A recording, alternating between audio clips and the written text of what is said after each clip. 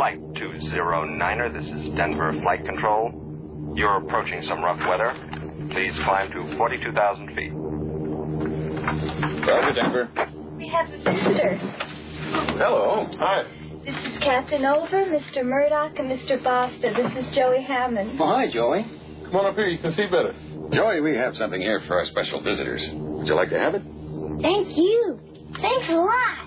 Sure. You ever been in a cockpit before? No, sir, I've never been up in a plane before.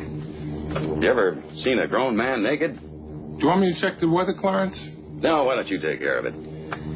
Joey, you ever hang around the gymnasium? We better get back now, Joey. No, Joey can stay here for a while if you'd like. Could I? Okay, if you don't get in the way. Flight 209er to Denver Radio. Climbing to cruise at 42,000. We'll report again over Lincoln. Over and out. Wait a minute. I know you.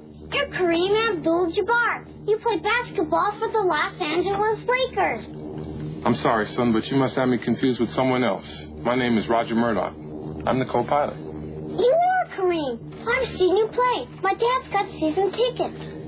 I think you should go back to your seat now, Joey. Bye, Clarence. No, he's not bothering anyone. Let him stay here. All right, but just remember, my name is Roger Murdoch. I'm an airline pilot. I think you're the greatest, but my dad says you don't work hard enough on defense. And he says that lots of times you don't even run down court. And that you don't really try, except during the playoffs. The hell I don't. Listen to you. I've been hearing that crap ever since I was at UCLA. I'm out there busting my buns every night. Tell your old man to drag Walton and Lanier up and down the court for 48 minutes.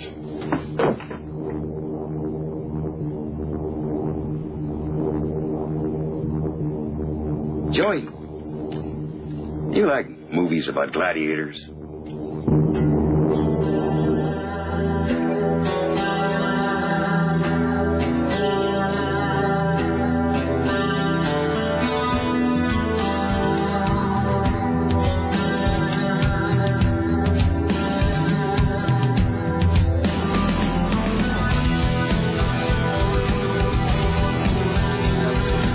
Sometime. Why, hello, it is 9 minutes and 15 seconds after the hour of 11, and this is the month of January, the year of our Lord 2009. Thank you for coming along and making a part of your listening day. We are live from the plushly appointed yet not overly ostentatious studios of AM 970 The Talker. This, my friends, is the Rick Emerson radio program. Thank you for coming along and making it part of your listening day. It is Wednesday, and welcome to day 12. If you would like to join us today, it's 503-733-2970. So simple a child could do it. 503-733-2970. 503-733-2970. If you'd like to join in with your comments, questions, clarifications, kvetches, ruminations, ponderings, musings, recipes, song and dance numbers, whatever it is you might have. 503-733-2970. You can also email if you like. It's rick@rickemerson.com. Rick@rickemerson.com. Sarah at 970.am, or Richie with a T at 970.am. Richie Bristol is standing by, ready, willing, able, clutching what looks to be a urine sample in a bottle, and amazingly thin to pass along your observations about the interesting, the groundbreaking, the tedious, or the mundane. By the way, I'm not asking to know what's in that bottle. I mean, really, and this is, so please don't tell me. Here's the thing. Not only does it look like a urine sample, that is not helped by the fact that there's this weird foam floating on the top of it. So please don't drink that while I watch it. It's really foamy looking. It really is. Somebody's not getting enough vitamin D, Richie. That's all I'm going to say. Jesus. All right. Well, in any event, hello. It is Wednesday. It's 503-733-2970. And the contrast couldn't be more stark, by the way, because Richie's drinking what looks to be... I'm not saying it is a urine sample. I'm just saying it looks that way. And then Sarah's drinking Perrier. There you go. That's the entire show in a nutshell right there.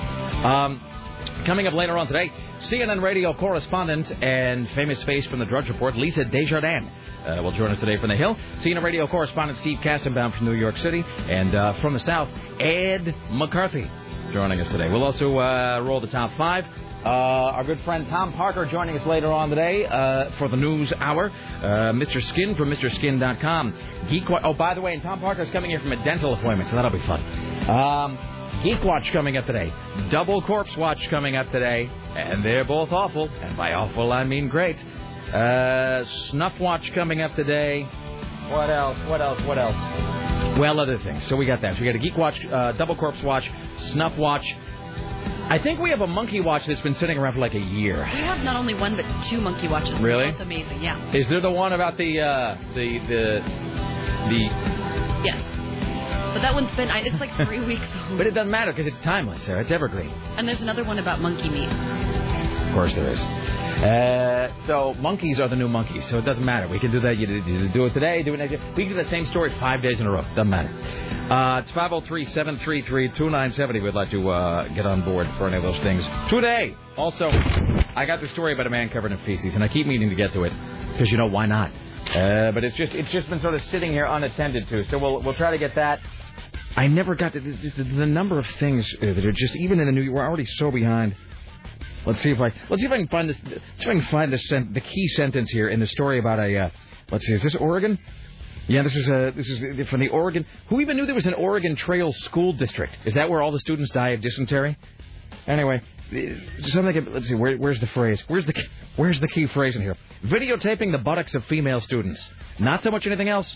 Just the buttocks. It says here in the report, Mr. Castle only videotaped female students. A few students reported that Mr. Castle made them feel uncomfortable. So this is from a series of reports. A listener hooked me up with these. These are state reports about teachers who have been punished or disbarred or whatever, where they have the license taken away. By the way, one of these, the secret word is NAMBLA. So we'll right here. It's all very exciting. We'll get to that, and this is all true. We're joined today, as always, by the lovely and talented Sarah Dillon. Hello, how are you today? Oh, hello. What's that secret little smile I'm for? doing well. No, something hilarious happened to me yesterday afternoon, but... And by hilarious, do you mean... It just shows that God likes to laugh at me a little bit when I'm down. Well... So, remember how I told you the day before yesterday how when I went home and I had ordered a Christmas present for the comedian? What is today? Okay, so let's back up for a second. So on Monday, not to rehash all the details, but Monday, Sarah and her gentleman friend parted ways. Yep. That was during the day. Yeah. So Monday during the day, you and the guy went separate ways. We're Splitsville, as they say, and then you went home Monday night.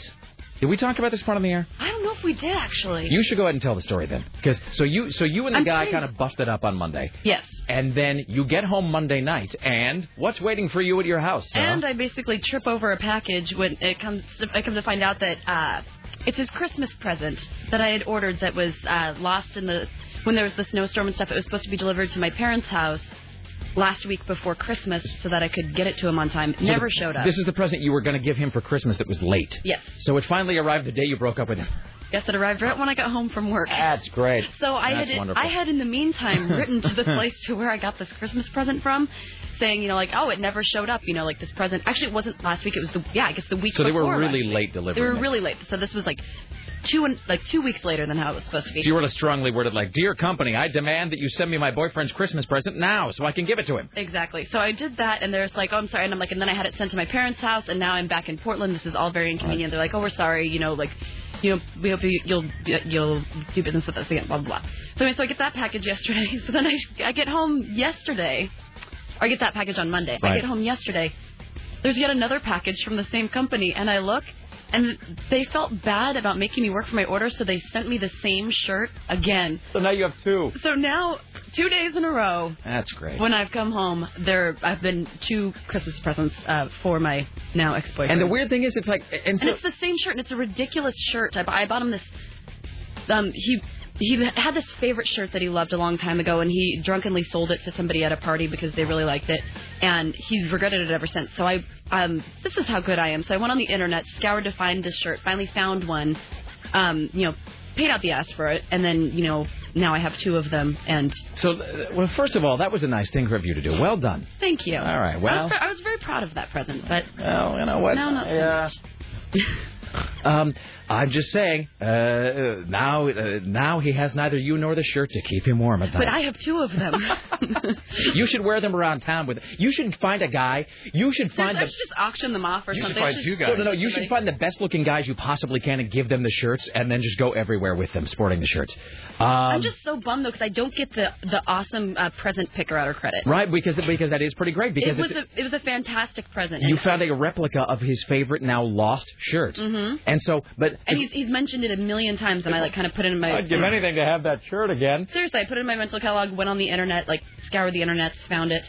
But really the great thing about it is, I mean, just a horrible way, that it didn't even arrive like that morning. Because if it had arrived Monday morning, you might have given it to him before the big bust-up. Uh-huh. It actually arrives the day, like the day of the breakup. But then the universe decided, no, maybe she's forgotten about the breakup. Let's remind her, send another one. And then you got it last night, and there's another version of the same shirt. And by the way, I have ordered things from that company. Here's a little thing about you and I having weird parallel lives. Uh-huh. You and I have these weird.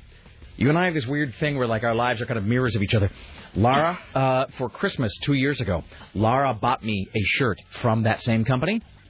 Same thing. It was late arriving, so they sent her another one later. So I got two. There's a shirt that I own. I don't wear it to work because it's got profanity on it.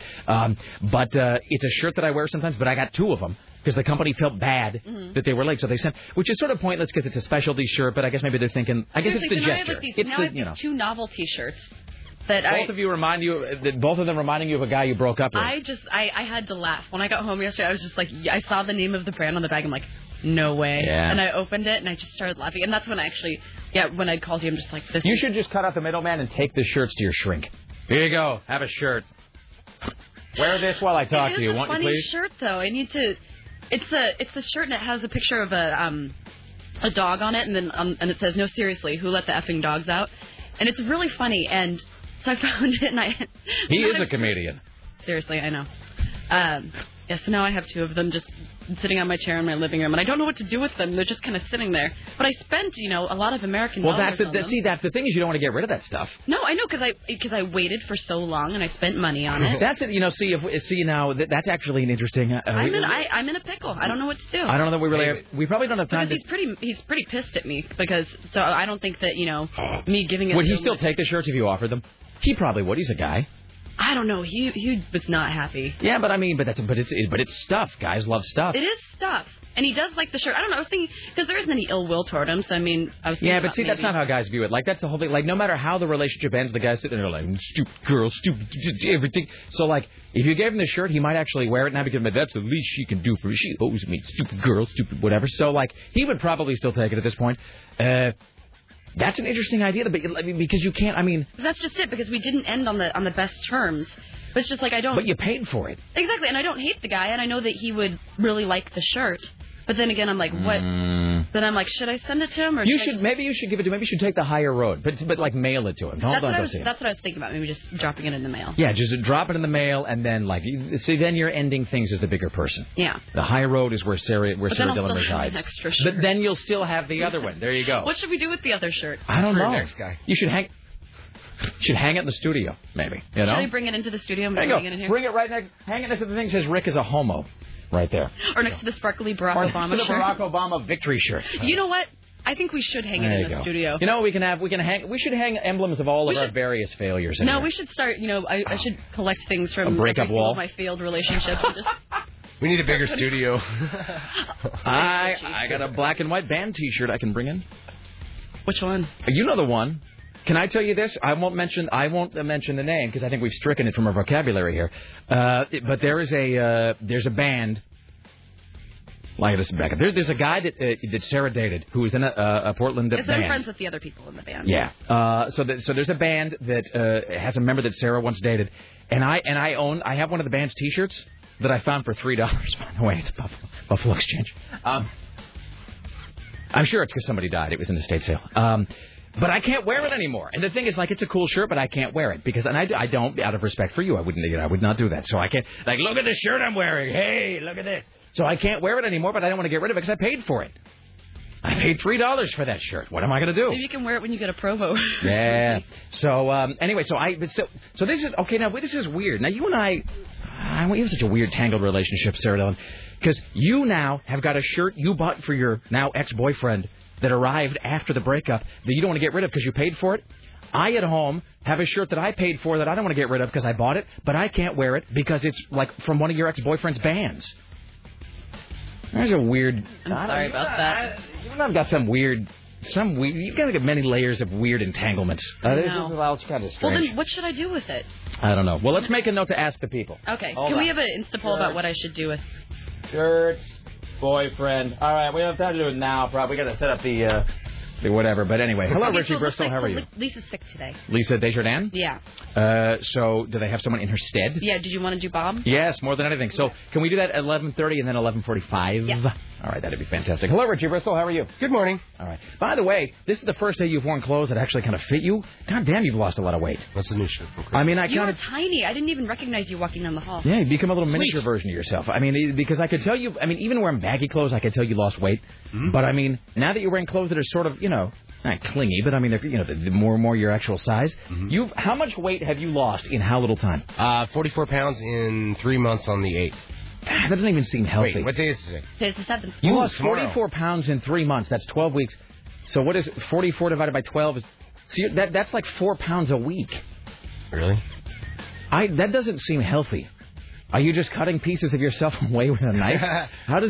How are you losing 4 pounds a week without being dead? Let's see. Not smoking, not drinking, not sitting on my couch playing Xbox. Are you actually? Let me ask you this: is it more? Because there was an article that came out today. Actually, I don't know if I printed. There was a story that came out today where they said that now they're saying it's almost like 70% of weight loss is diet and only 30% of it is exercise. Whoa! In terms of fat loss, not weight loss. Yeah. So it's. No so are way. you? Would you say with you it's more exercise or diet? More exercise and diet, I guess. But maybe they're just talking about moderate it's diet. like eggs and like powdery drinks, right? Egg whites, of course. See, that's the thing is you've really taken it to 11 because you're not just like you have not just. It's not just like some guy. I'm going to cut out some crap from my diet. Like you are now eating completely healthily, and you're working out. Is it safe to say you were working out hours a day? Yeah, 3, 4. Well done. I mean, I can say it's paid dividends. You really have lost a lot of weight. 20 more to go. 20 more? I don't think you have 20 more pounds to lose. Yeah, I do. Where you got 20 pounds to lose? Grab this. I'm not going to grab your I'm not going to grab your belly. There's spots you don't see here. Well, okay, you can pinch an inch.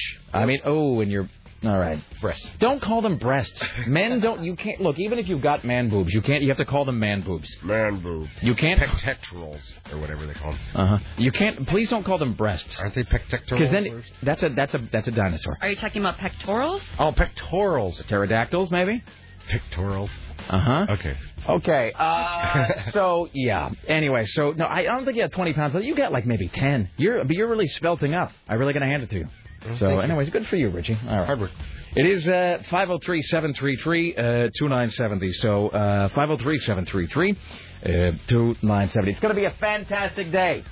Bright-eyed and bushy-tailed. I didn't have a lot of sleep last night, but you know what? It doesn't matter. The synapses are popping for my day. I've been getting too much sleep. I've just been going to bed early. I've been wiped out. So I got like 10 hours of sleep last night, I think. See, like I had to film Outlook Portland this morning, and so I had to. So I got up and I. And I was like, the thing about shaving is, hey, Bob, let me ask you this about shaving, because you all know how I hate shaving. I hate it more than anything. I hate it. Yes, I'm talking about myself, though, most of the time, Richie. I just despise shaving, and I know I speak for a lot of guys. I'm not trying to make it sound like it's the worst thing on earth. I mean, I guess there are worse problems to have, but it's like 10 minutes out of my morning that no matter how efficiently I can get dressed. Here's the thing, like sometimes I can shower at night, like I'll shower before I go to bed, shampoo everything before I go to bed, whatever. And I will go so far as to like pick out what I'm going to wear the next day. Like if I'm going to do the Outlook Portland thing or I'm going to be on TV, like I'll pick out like I'll wear that shirt and whatever. You know why? Because I wake up in the morning and I'm a zombie, and I'm just sleepwalking through my morning routine. And I can actually here's the thing about me. I can get up, my feet can hit the floor, and I can be ready to leave the house in like less than 10 minutes. I mean, get up, dressed, bam, hand through the hair, whatever, cup of coffee, ready to go. But the shaving, it just adds 10 minutes on to everything. And then if you like nick yourself, then it's even worse. Bless you, Sarah. Or if it's like, you realize, have you ever done this? You get to shave and then you look for the razor and it's like you realize it's dull or you're out of shaving lotion or something. And then you got to figure out, then you go through that whole flow chart in your head. Can I use hand soap? No. What about glycerin? Maybe I'll just break open an aloe vera plant and rub it on my face. And if you have no shaving lotion, if you have no shaving lotion, which was my problem this morning, then you're afraid to shave. And I don't really know if shaving lotion actually even does anything. I mean, does shaving lotion actually is it a scam? It's a lube. I mean, do you even really need it? It's like moisturizing. But I don't know that it's like I read a story one time that said that if you wash your clothes without detergent, I mean, all things being equal, it does just as well. Well, it's just like I've run out of shampoo before and used to use a bar of soap, and it works just as well. So I have I have no shaving lotion, so I get like 15 minutes behind this morning, and it was a whole thing. Have you seen that infomercial for that thing you rub on your skin and it just takes your hair away? Nair? No. No, it's not Nair. Sandpaper. No, and it's not. I use Nair sometimes. Nair's awesome. No, but it smells really but bad. see, I couldn't use it on my face, could I? I don't think so. Why not? I say angrily. Why not? Sodium hydroxide, I believe. But I mean, if you can use it on your legs, why couldn't I use it on my face? Maybe you can use it on your face. Because your skin on your face, please. Maybe we should try an experiment on the air where we nair your face. Thanks. I want you to nair me in the face. All right. Well, we got a break. So it was just a whole morning of weird. I don't have those problems. I'm Asian. Do you have to shave ever? It takes me longer to pee than it does to shave. I thought you were going to say because you were Asian, it took you longer to pee. No, because I do it while I pee. No, it takes me forever to go to the bathroom. I'm Asian. No, I shave while I pee, and then I'm done. We're done. We're taking a break. Back after this. It's the Rick Emerson radio program. Don't go anywhere.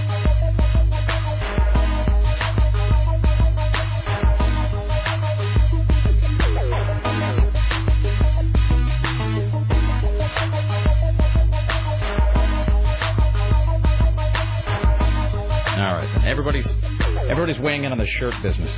Kind of funny. The consensus in the email, by the way, seems to be that rather than giving the shirts the Christmas gift to your now ex, that you should refund it, return it, get the money, and buy yourself something nice. I believe I shall. All right, good for you. That's what I think. And plus, do you think they know that they gave me a free shirt? Can I? Yeah, no, Cafe Press knows. Okay. I'll say it. They're Cafe Press. They're really good about stuff. But when they fall behind or when they get something wrong, they make it right. That's what they gave you 2 shirts. So now, I don't know if you can refund it for 2 shirts worth of money. You might be able to only refund 1, but I'm just saying, refund to get yourself something nice. All right, let's welcome now to the Rick Emerson radio program from the Hill, CNN radio correspondent to the stars, Bob Constantini. Hello, Rick Emerson. How are you, sir? Pretty good. Always fun up here on Capitol Hill. Is it really always fun? Kind of. Yeah. Hey, did you see Lisa's picture in the Drudge Report yesterday? Oh, no. Really? Are you like the one guy in the world who didn't hear about this? Maybe you're not on the email list, Bob. Well, Lisa's not touting it, I suppose. I don't know. Yesterday's Drudge Report, it's gone now, but for like 12 hours, no lie, the bulk of yesterday, Drudge's front page photo was of Roland Barres, of course, going and getting turned away and blah, blah, blah. Oh, yeah. But he was... of course, surrounded by the whole team of reporters who were like, can you give us a comment? And on his right, you see Dana Bash. On his left, though, wearing a hat that Sarah Dillon termed adorable and like shoving a microphone at him is CNN's own Lisa Desjardins. That's cool. Her face was on the front of Drudge, and apparently she heard from, I guess she told me she heard from people she hadn't heard from in 10 years. We're like, I saw you at Drudge. It's the best thing ever. Let's get together. So, in any event. All right, Bob. Yeah. I don't even know where to start. There's so much news. Yeah. Hold on a second. I'm just take a moment here. Hey, sir, am I missing a page here? Am I missing the page that had Lisa? I know she's at the very top. At the very top? Is she? I'm sorry. I apologize. Here's Bob. I'm actually just going to be really honest here, Bob. Either I have lost a page or I am not reading this correctly. So I'm assuming you're talking about the Roland Barres thing. Yes. Yeah. Okay, so I'm sorry. I apologize for that now. Yeah, I understand. I'm just saying I've lost part of the prep sheet, and I wanted to make sure that I wasn't going to ask you something that you were not prepped for that somebody else was supposed to talk about. But So what is the deal? What is the next step with that guy after this whole weird theatrical spectacle yesterday? Well, today he met with Senate Leader Harry Reid and Dick Durbin, who's the other Illinois senator at this point, and they came away with seemingly a much different attitude than what happened yesterday. It's clear that now the Senate Democratic leadership is very open to the idea of Roland Barres taking the Senate seat that's been vacated by Barack Obama. Harry Reid did speak with reporters after this meeting for a bit and said that as long as the signature may be coming from the Illinois Secretary of State, which was missing from the original appointment papers, and after Roland Barres goes before the Illinois House Committee that's investigating impeaching Governor Rod Blagojevich tomorrow, if he can answer sufficiently about how it came to be that he was the appointee, then Reid said he will turn it over to the Senate Rules Committee, but he also wants to turn it over to the full Senate. He wants a full Senate vote on whether or not to admit Roland Barres. And it's hard to gauge that at this point, but it seems as though a lot of Democrats here are starting to believe that this has just become too much of a distraction in terms of, trying to deal with the big recession and deficits and things that the government's facing. I would say that it does sort of make everybody involved just look like a group of squabbling children. I mean, there's just no, as you just noted, it's sort of you can't, look, here's a fact, here's the thing you cannot dispute. The country's got, like, actual real problems at this point. I mean, they got, like, real stuff that needs fixing, like nobody has a job and whatnot. So the idea that they're going to sit there and just have, like, some sandbox fight about whether a guy gets to come and do the job that he was picked to do by the guy who is still the governor of the state, whether they like it or not, it just seems like this is why Americans sort of watch television news for about 4 minutes and then go, screw that, I'm going to watch according to Jim. I mean, it just, it just seems pointless. Well, we urge them to watch as much television news and listen to the radio as much as possible. Yeah, we absolutely do. That's exactly what we do. Day in and day out. In fact, I tell people to use actual physical violence against anyone who might try to interfere with their radio or television watching. That's right. Actually my suggestion. An informed citizen is a good citizen. Exactly. So did you say tomorrow the rubber meets the road on this Blagojevich thing, where they're going to try to decide what to do with this guy? Yeah.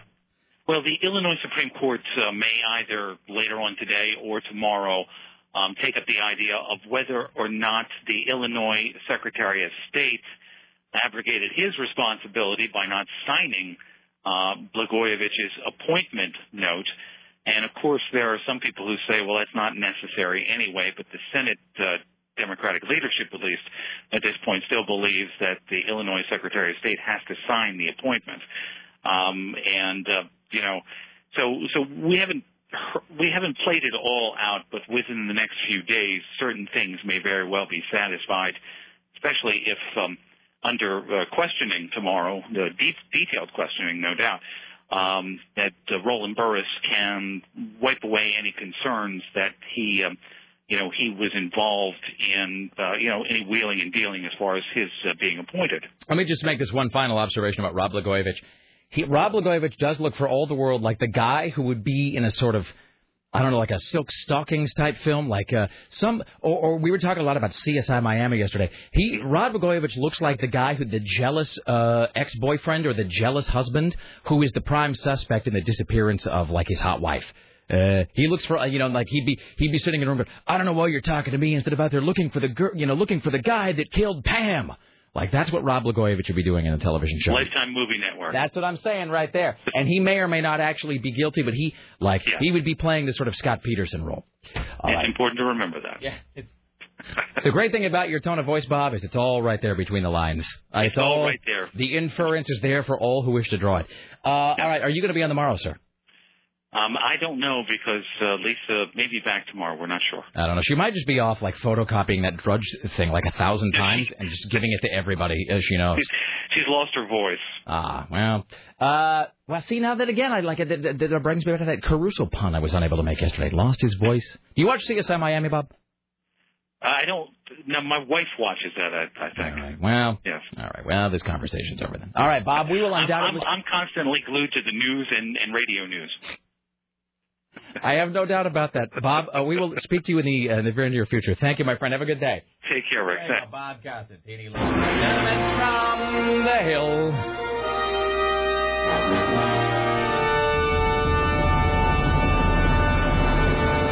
You just know there's a fun-loving guy in there somewhere that just wants to come out. You know? That's all I'm trying to do. He is. I'm just trying to help him live. Let's see. We'll talk to Amanda Moyer here in just a skosh about this is so great. I hope this is true. I mean, I'm not saying CNN would peddle falsehoods. I'm just saying I hope the story is still accurate. U.S. Senator Norm Coleman is going to court to contest the findings of the state canvassing board, which handed the election to his challenger, Al Franken. That's so great. You couldn't make me happier. Hello, Sarah Madam, as the case may be. Hey, how's it going, Rick? What's up? What do you got? Hey, okay, so I want to strongly recommend against using Nair on your face. This is Nair, the hair removal product. Yeah, exactly. A buddy of mine, he used it on his head because he shaved his head. Right. Oh, he's like a head shaving guy, right? Okay. Yeah, exactly. So he figured, okay, this might be easier than, shaving my head every day. Puts it on his head, and literally within seconds, he starts screaming. I guess it's really painful if you use it on the head and facial area. Well, that's weird. Now, Sarah, you've used it, right? Yeah. Like on the leg area. And so now are your legs, are they just not, like, here's like, if you nick yourself shaving your legs, I mean, does it hurt a lot? It hurts a lot, yeah. Well, that's why doesn't Nair hurt your legs then? I know, it's just like a lotion. It just feels kind of warm and it smells bad, but then maybe you have more nerve receptors or something in your head. You know what I mean? Like like your fingers have more nerve endings than like your elbow. So maybe you got more nerve endings on your scalp. Yeah, and the stuff does smell horrible. It's really bad. I'd strongly recommend against using it on your face. Doesn't it seem, I can tie these two things together. Don't you agree, sir, that male shaving solutions, don't you feel like it's sort of like male birth control? Like we ought to be way past where we are by now. I mean, the male birth control, 2009, 2009, man has walked on the moon. And yet, male birth control is essentially like a balloon. Here you go. Here's a balloon. Have fun. Something about the male birth control possibly actually coming out this year. And I would like to think that they do that because right now it's really just like caveman technology still. And then again with the shaving. So shaving, they're still basically asking you to take like a big sharpened rock essentially and just scrape it against your face until the hair is gone. It just seems like we got to be past that. I agree fully. Oh, and that one product you were talking about, that hair wave rubbing thing. That's okay. You know what I'm saying? It's like a thing you put on your hand, and it looks like a little it looks like a big pink Band-Aid on your fingers, and then you rub it on your face or wherever. Yeah, exactly. What that is, it's like mild sandpaper almost. It's like a buffer for your fingernails. Same kind of material. Have you seen it in use by chance?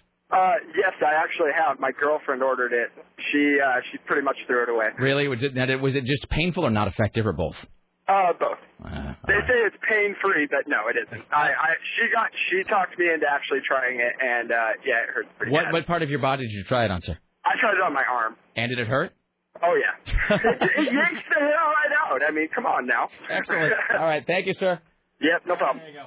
We're always just looking for the next Epa lady. That's what we're looking for. Hello, Sarah. Hello. You got that look on your face like you found something exciting. No. I was just, I realized we had Amanda on, so I was queuing up the Penn State. Excellent. Let's welcome now to the Rick Emerson Show from the CNN Radio Center in Atlanta, home of the world's largest escalator.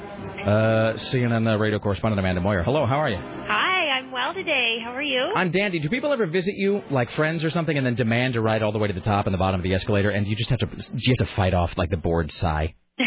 Well, people do come to visit, and they do come to CNN. They want to check everything out. The escalator isn't a big turn-on, though, here. But I'm the only one who finds it fascinating for some reason. It's just me. All right, well, whatever. Hey, so this can't possibly be true because my life couldn't possibly go this well. Is it true that this what's his guts here? Senator Norm Coleman is going to court to contest the findings of this election, this canvassing board that gave the Senate seat to Franken? He absolutely is going to court. Great. All right, that's wonderful. When is that happening?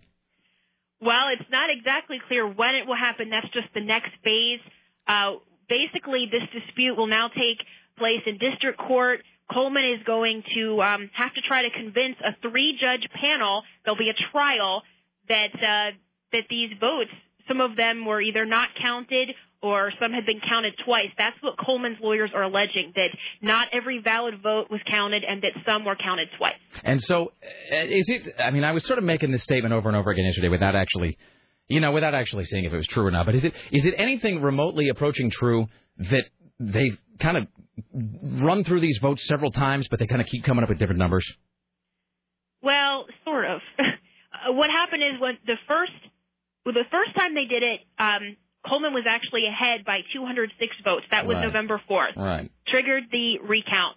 Then what happened is they did the recount and they were going through, but there were these rejected ballots, and both campaigns had to agree, and there were about 1,500 or so of them, and that is part of what Coleman's campaign is taking issue with. There was a request from Coleman's campaign to consider about 650 additional rejected absentee ballots that his attorneys were claiming that should have been counted in the recount, but they weren't. And so does it seem, let me ask you this, just from your journalistic vantage point, does the evidence at this point indicate that neither party, and in fact no party, really wants to figure out a system that works? I mean, and the reason I ask it is, like, the 2000 Florida debacle is now, it's nearly a decade ago, 9 years ago almost, and yet it seems like we're no closer to figuring out something beyond the, like the bad X in a box, which nobody can ever agree on. So it's almost like they have such a vested interest in being able to manipulate these results, having to be somewhat malleable, that they aren't even interested in sort of finding something that just works, you know? Well, it's just because and plus every state does their votes differently, and there's different requirements. And with this, if there were markings on the ballots, then those didn't count. And it seems like there's an issue every time something happens. Like in Florida, it was something different than it is here in Minnesota. But I think a lot of critics are right with you in what you're saying, that it just seems like the process is so confusing. And why is it so hard to decide how many people voted and how many votes they each got? But it's something that seems to keep happening. But actually, Minnesota's Secretary of State did speak out today, and he said that he does believe that this count was accurate, and they're standing behind their recount. Is there any possible, I'm just hoping against hope, is there any possible way that this could just drag on just for weeks and weeks and weeks? It absolutely could. Oh, that's fantastic. That's good. Wonderful. I mean, maybe not for the country, but, for you and for me, it's certainly fantastic. And then in the meantime, Minnesota only has one senator seated. Yeah, but I mean, really, what's happening in Minnesota that they need more than one person for? I mean, come on. You can fly over that state in like 4 minutes. I mean, what's the point? Once they stop filming Mystery Science Theater there, I mean, that's like 80% of that state's, income every year. So, I mean, I would say there's less to manage at this point. I also, by the way, just my final observation, it would make I would pay any amount of money. It's just if at some point during this trial in front of this 3-judge panel you're talking about, if somebody, whether it's Norm Coleman himself or one of his lawyers, I would give anything just for one of them to stand up and sort of slam a hand down on the table and say, "Damn it, we're going to put the whole system on trial." Well, I guess we'll have to wait and see, huh? Well, I suppose. All right then. Well, on that half-full basketball hitting the floor and not moving note, we'll just bring this to a close. Are you on tomorrow, Amanda? I am. All right. We will talk to you then. As always, have a great day. You too. Thank you so much. There you go. CNN radio correspondent Amanda Moyer. Well, I think we found the line of demarcation where my wit fails to work. That's great. And this is, yes. Yes, hello, hi. Oh, hello. I'm sorry. So how did your filming go this morning? How come you're all freaking out about the shaving? Because I, Brandon, don't we have to take a break? I don't know. Because you seemed a little flustered, so I was wondering if something happened, because I'm a little more concerned than usual. I'd like to thank you so much, by the way, for having a sensitivity to spot when I'm uncomfortable and for continuing to press me on that point. No problem. That's great. That's wonderful. Like the past few days haven't been so gloriously comfortable for me. Can we go back to talking about stripping away my hair and your incorrect T-shirt orders? Two things. One, I got all these calls coming in about Nair, and I guess they're saying not to use the regular Nair because this one guy said, "Oh my God, it burns like acid." So I guess maybe no. But now, somebody else just wrote that there's a special Nair for men. See, but when you say Nair for men, is that for like your chest or for your underarms? It's specially designed for the male face. Really? Yeah. I would I would buy that. Yeah, because one of the things I wanted for Christmas, because we go this every year. We're large, like, what do you want for Christmas? And I always say nothing. I don't want anything because I probably bought it already. Like Xbox, got it. Left 4 Dead, got it. MacBook, already budgeted for it, got it. The one thing I really did want to get for Christmas this year, and I never did, was an electric shaver, but not like a cheesy one. Because in the past, when I was like, younger and didn't have much money to spend, I'd get like an electric razor because I've always hated shaving. I'd get an electric razor, but it would be like a kind of, it'd be corny. It would be like a cheap one, and then it really wouldn't work. But I want to get like the hands down, top of the line. I want to get the all-clad of electric shavers, just like the best one they possibly make. But and I'm not asking for people to start telling me, give me specs on shavers. I'm just saying that's a thing that I would like. But see, here's the thing about that. Switching to an electric shaver now almost is impossible for me because I don't think women do. Women don't use electric shavers for their legs anymore, do they? 'Cause my mom used to do that. I never have. I mean, I think here's the thing that people don't realize about electric shavers. A lot of guys will get a shaver. And they'll start to use it, and they'll go, "Well, this doesn't work," and then they'll quit using it. The deal is, here's the thing: when you switch from a blade to an electric shaver, you got to give it like 3 weeks before it starts working, because it has to do with how your hair. Because when you shave, you unconsciously create a pattern, and your hair starts to just sort of grow. It starts to kind of grow in one direction, basically. I think that's the deal. The grain of it. In a new direction. In a new direction. That's exactly right, Sarah. And so but it's like. But the way you shave it, like the grain goes a certain way, whatever. Anyway, but it takes about 3 weeks for the electric shaver to start really working on your face. So you got 3 weeks where it looks like you're not really shaving all that well, or like you're doing it all slapdash or with a dull blade or something. So at this point, like I can't do it because, not to be all about how great I am, but, I'm doing the TV show. I got the, every week. sometimes twice a week, we film Outlook Portland, which is what we did today. And so that's why I was all like, all weirded out about it today because I wanted to look all presentable. And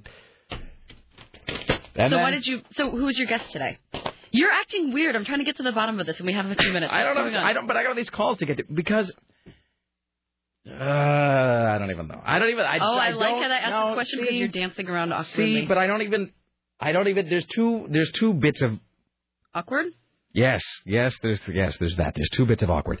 Okay, so let me do this. First of all, I will answer your question. Let me say, if you're on hold, I apologize. This is Sarah's fault. I'd like to be taking your calls, but Sarah is insisting on prodding me about this other business, so your calls. The people want to know anything that's making you dance around like a fool and feel uncomfortable. Your call is important to us, and we take it in the order it was received. Yeah. So this morning I want to look. So I filmed an Outlook Portland yesterday with Jason Crump and Aaron Duran actually because they're going to talk about and David Walker. Don't get some geek stuff. Awesome. And then today. So today I filmed a second Outlook Portland because sometimes I'll do 2 in a week so I can kind of get ahead. And so who was your guest today? Well, here's the thing. Here's the thing, sirs. I'm a man, and so you've got to understand. I'm a man. Okay, what? And what did you do? You've had kind of a mixed bag week with men, anyway, Sarah. I feel like you got to get Jamie and Tom back in here so you can all like shake your heads at me. Well, there's 2 awkward things that happened today, I think, and here's why I say I think. There's one. You're not sure if they happened? Well, now hear me out. So now, I got 2 things I could talk to you about. One is just sort of a dumb guy thing that I did. I just opened my mouth and a dumb guy thing came out. And so now I feel bad about it. And as you know, when I open my mouth and I put in my foot, I feel bad and I apologize repeatedly. Because, just like you did to me yesterday. Yesterday, and it's not a big deal. But yesterday, I said something inadvertently snarky to Sarah yesterday, and I apologized like 3 times in the space of like 5 minutes. I know, you over-apologized. It wasn't even that big of a deal. Because I know that I can sometimes punch people with my words, Sarah, without even realizing it. And I know that at this point you kind of know what I mean and what I don't mean. But I always feel bad, so I always have to be like, no, seriously? Sorry. Would you and like then flowers? After you apologize in person 3 times, there's usually the phone call that follows up a few hours later. No, like, really, once again, honestly. I just wanted to... I just want to clear the air about this. Yeah, no, So I just opened my mouth this morning and a dumb guy thing came out. There's that. And then there's also this other thing I think I might have done, but I'm not sure. I don't know if I did this other thing or not. Okay, please to be saying. All right, so who was your guest? See, here's the thing about that, though, is I almost... woman? What do you think? No, it was a dude. No, it was a smelly guy, and I was all uncomfortable in his presence. Here's the thing is I almost... You're doing that thing. And you know what I mean. You're going to say it anyway. But see, that's the thing. You know that when you just, it becomes a train with no brakes. Like, you know that as soon, at this point, you know that I will inevitably spill it. And and here's the other thing. You know that I have almost then no choice but to say who the woman was. Mm-hmm. Because... Well, you already finished your work project with her, so now it can't get any more comfortable. Can't it? The thing is, I almost have no choice but to say who it was because, she's going to be on TV eventually anyway, right? I mean, we'll figure it out. All right, so which do you want to hear first? The thing that I'm kind of... The definite one. The thing that I'm dwelling about, to know if I did it, or the definite one? The definite one and then the dwelling. The definite one isn't, I guess, relatively speaking, maybe I'm making it worse in my head than I am. So, Cheryl, the Hawaiian, Cheryl Kanakawa. Yeah. Who until recently, and she was regrettably one of the folks let go in December, whatever that day was. Which I think was also the day John Lennon got shot. So it continues to be the best day ever. But Cheryl, same day that Tim was laid off, Cheryl from upstairs was laid off, and she was, was great, big helper on, she did a lot of stuff around here, really helped a lot of people out with stuff.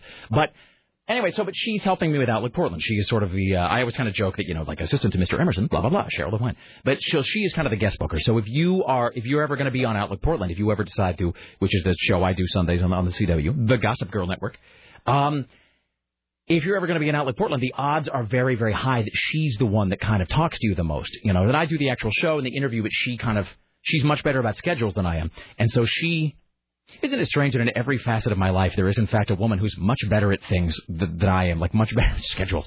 So she handles the booking and the coordinating and, making sure that guests are prepped and know where to go and when to be there. So she does she does the logistic coordinating for Outlook Portland.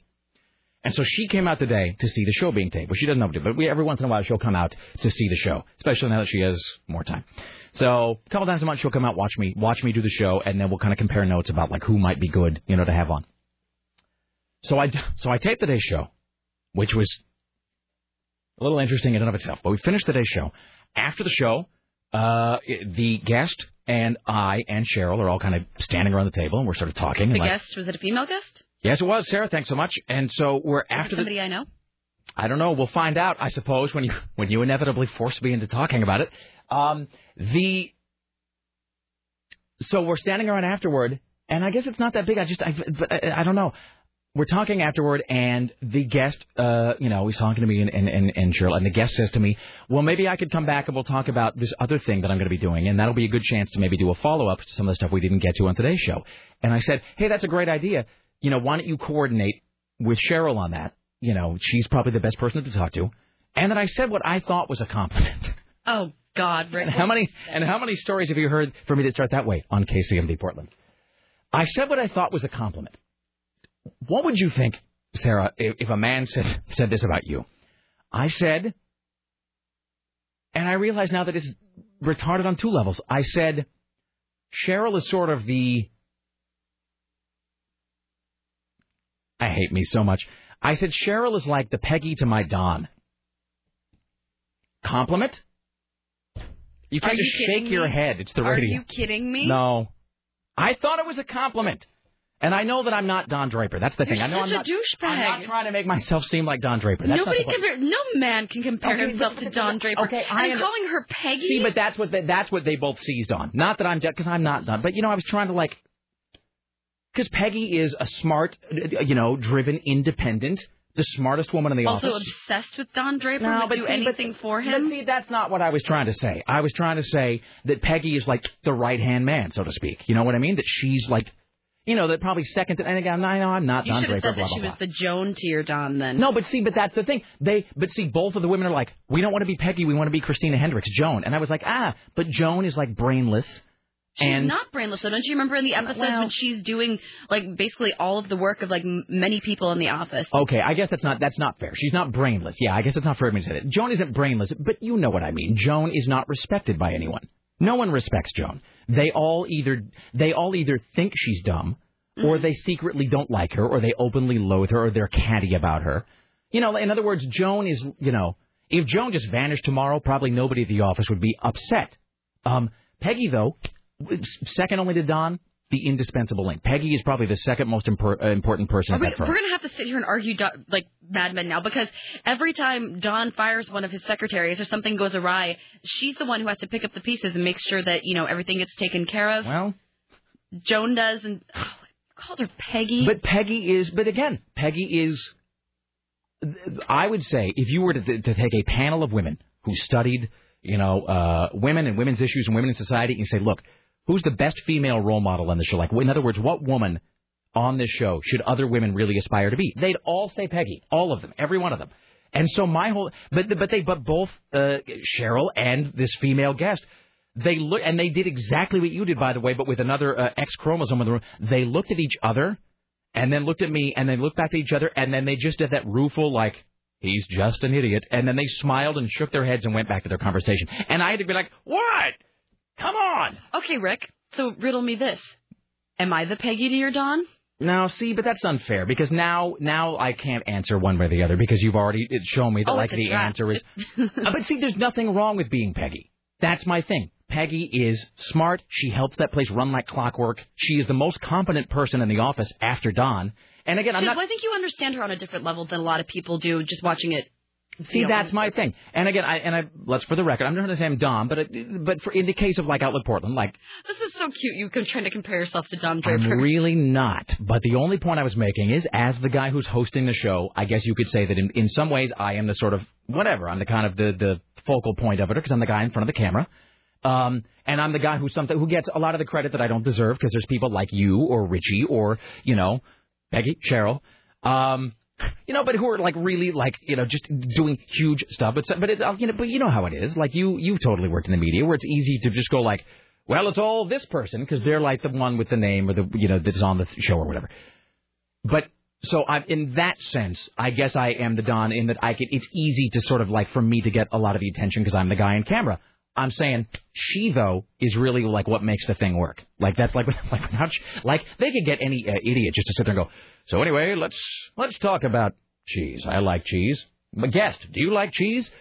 Whereas like without Cheryl, like there would be no one booked on the show. Nothing. It would just be me sitting and staring blankly at the camera with nothing to say. All right, so what is the second thing? And who is the female guest? It really, the female guest, we should get this call about hair products. Our good friend DeLoe calling from Vegas. He's calling long distance, Sarah. Why do you hate DeLoe? Hi, Keelan. Yeah, why do you hate my phone bill, Sarah? That's what I'm saying. Hello, Sarah. How are you today? Congratulations on your Vegas thing. I got that in my email. Oh, thanks, guys. Yeah. I'll send you guys a copy of that. It's pretty awesome. Now, and I saw this last night. I got an email. I only got a chance to look at it kind of glancingly. Is this an upcoming performance or a standing gig or a past performance? What is the deal? Yeah, there's Vegas Rocks magazine is a monthly thing that's put out here by a local publisher. So we just got that spread. It's a centerfold spread, and it's in the January edition. And it's for a show coming up on the 24th down here at the Paradise Lounge. Excellent. And this is part of a down tempo trip hop collective. Azure Noir, as in blue black. It is myspace.com/Azure Noir, or yes, that's correct. But Keelan, aren't you interested to know who Rick humiliated himself in front of this morning? I didn't even say anything there. I just made a bunch of weird sounds. I am, and it's awesome. So, really, waiting on hold for this wasn't actually as painful as it can be. Well, because it's listening to Rick humiliate himself. The name isn't really. I mean, I'm not saying the name isn't going to mean anything to people. I'm just digging myself in deeper. I'm saying it's not really. I'm saying it's me. I'm saying, in other words, it's all about me. It's like about me, what I did. I'm going to let you tread that water on your own, bro. I can't help you with that. Let's talk about hair products. That's awesome. Well, you know what? I had a friend who used to use Nair on his face. And actually, for black men, there's a similar product called Magic Shave, which is that like that's Magic Shell, the ice cream type. Yeah, no, you don't put it on your face and watch it turn hard. Excellent. It's awesome, but yeah, it's just like a cream, and it's kind of like you leave it on your face for like 10 minutes, it warms up, then you use something with like a hard edge, like a butter knife or like a metal spatula, and it takes the hair right off. Are you making this up? You're effing with me. No, seriously. I used to use it for years. So you walk into you be in the bathroom or something with a spatula on your face? Yeah. What I would do is I had like a really old one, and I would just leave it in the bathroom. And so you just have this tube. Oh, I see. You coat it on your face, and it's not like I go in the kitchen and get my spatula. Okay. So, but then it like breaks off at the skin line or something? Yeah, because I don't know if you know this, but facial hair on black men is a little bit thicker, and so when we shave close to the skin, that thick hair usually grows back, but it will usually have a harder time getting back through the skin. As you get like the razor burn or whatever. You get those razor bumps, but we get them really bad because we have really thick hair that will in turn grow back under the skin. All right. So it's a pain, but if you're looking for something like that, I would say you head to the hood and look for a tube of Magic Shave shaving cream. It works and it smells a lot better than Nair. We will be doing this on the air. And just a couple of quick things because I know you guys got lots of humiliation to discuss. Thanks so much. Just so you know, I bought 2 copies of Left 4 Dead because of you. Really? Now why 2? One from my brother on Xbox. Yeah. And one for myself on PC. And I do believe that Valve is running hybrid servers, which means if you're on PC playing Left 4 Dead, that you can be playing with the guys in the Xbox community. Oh, it's awesome. I actually got my second copy for PC at a discount, so I only paid about $35 for it. And let me just say this. People, I get a fair number of people who are like, what's your gamer tag? And I kind of... Part of the reason that I don't is because then it's like a thing of like then I'm gonna be in the position of like sometimes like having like either it's like if I say yes, then when I go online and if it's like somebody like wanting to send me an invite to play or something, then it's like I don't want to be a jerk and like give somebody my gamer tag and then not play.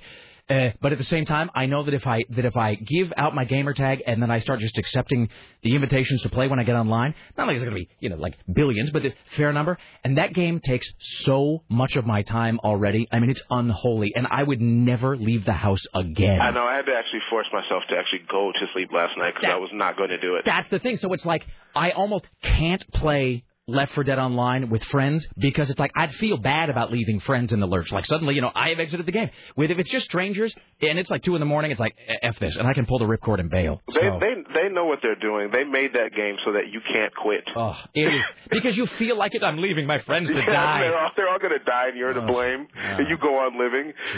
Have you last 2 things, and both real quick. Have you heard of a movie called Zombie Diaries? No, wait. That's not the George Romero thing. That's Diary of the Dead. No, I don't know what Zombie Diaries is. Zombie Diaries, I just picked this up over the weekend. It's a movie done Cloverfield style about zombies. And is it like from the survivor's point of view in the apocalypse, or? More or less, from people with. It's a couple of mixed storylines, but you can kind of tell towards the end where the camera has been and who's been involved with the camera. Okay, Zombie Diaries. So I will actually be sending you that because I just picked it up, so I'll make sure you get that. And just so you guys know, I heard you guys talking last week about when with Tim not being there. Am I correct in that phrase is on the beach?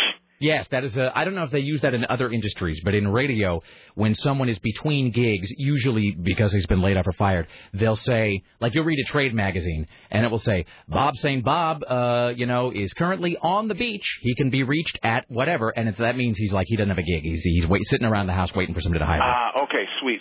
Okay, because that's my last thing is that I've been ridiculously busy, but I've got a package coming for all of you with some goodies from my recent trip to Mexico, and I'll have something special for Tim in there as well. Excellent. All right. Well, thank you, my friend. I'll make sure he gets it. All right. I'll catch you guys soon. Thank you. Bye. All right. There you go. We have to break? No. Are we bringing Tom in? What are we doing? Why don't we finish up with the story, then we'll take a break because it's kind of at an awkward time, so we can't really break. Yes, it is, Sarah. It's a very awkward time. Than one.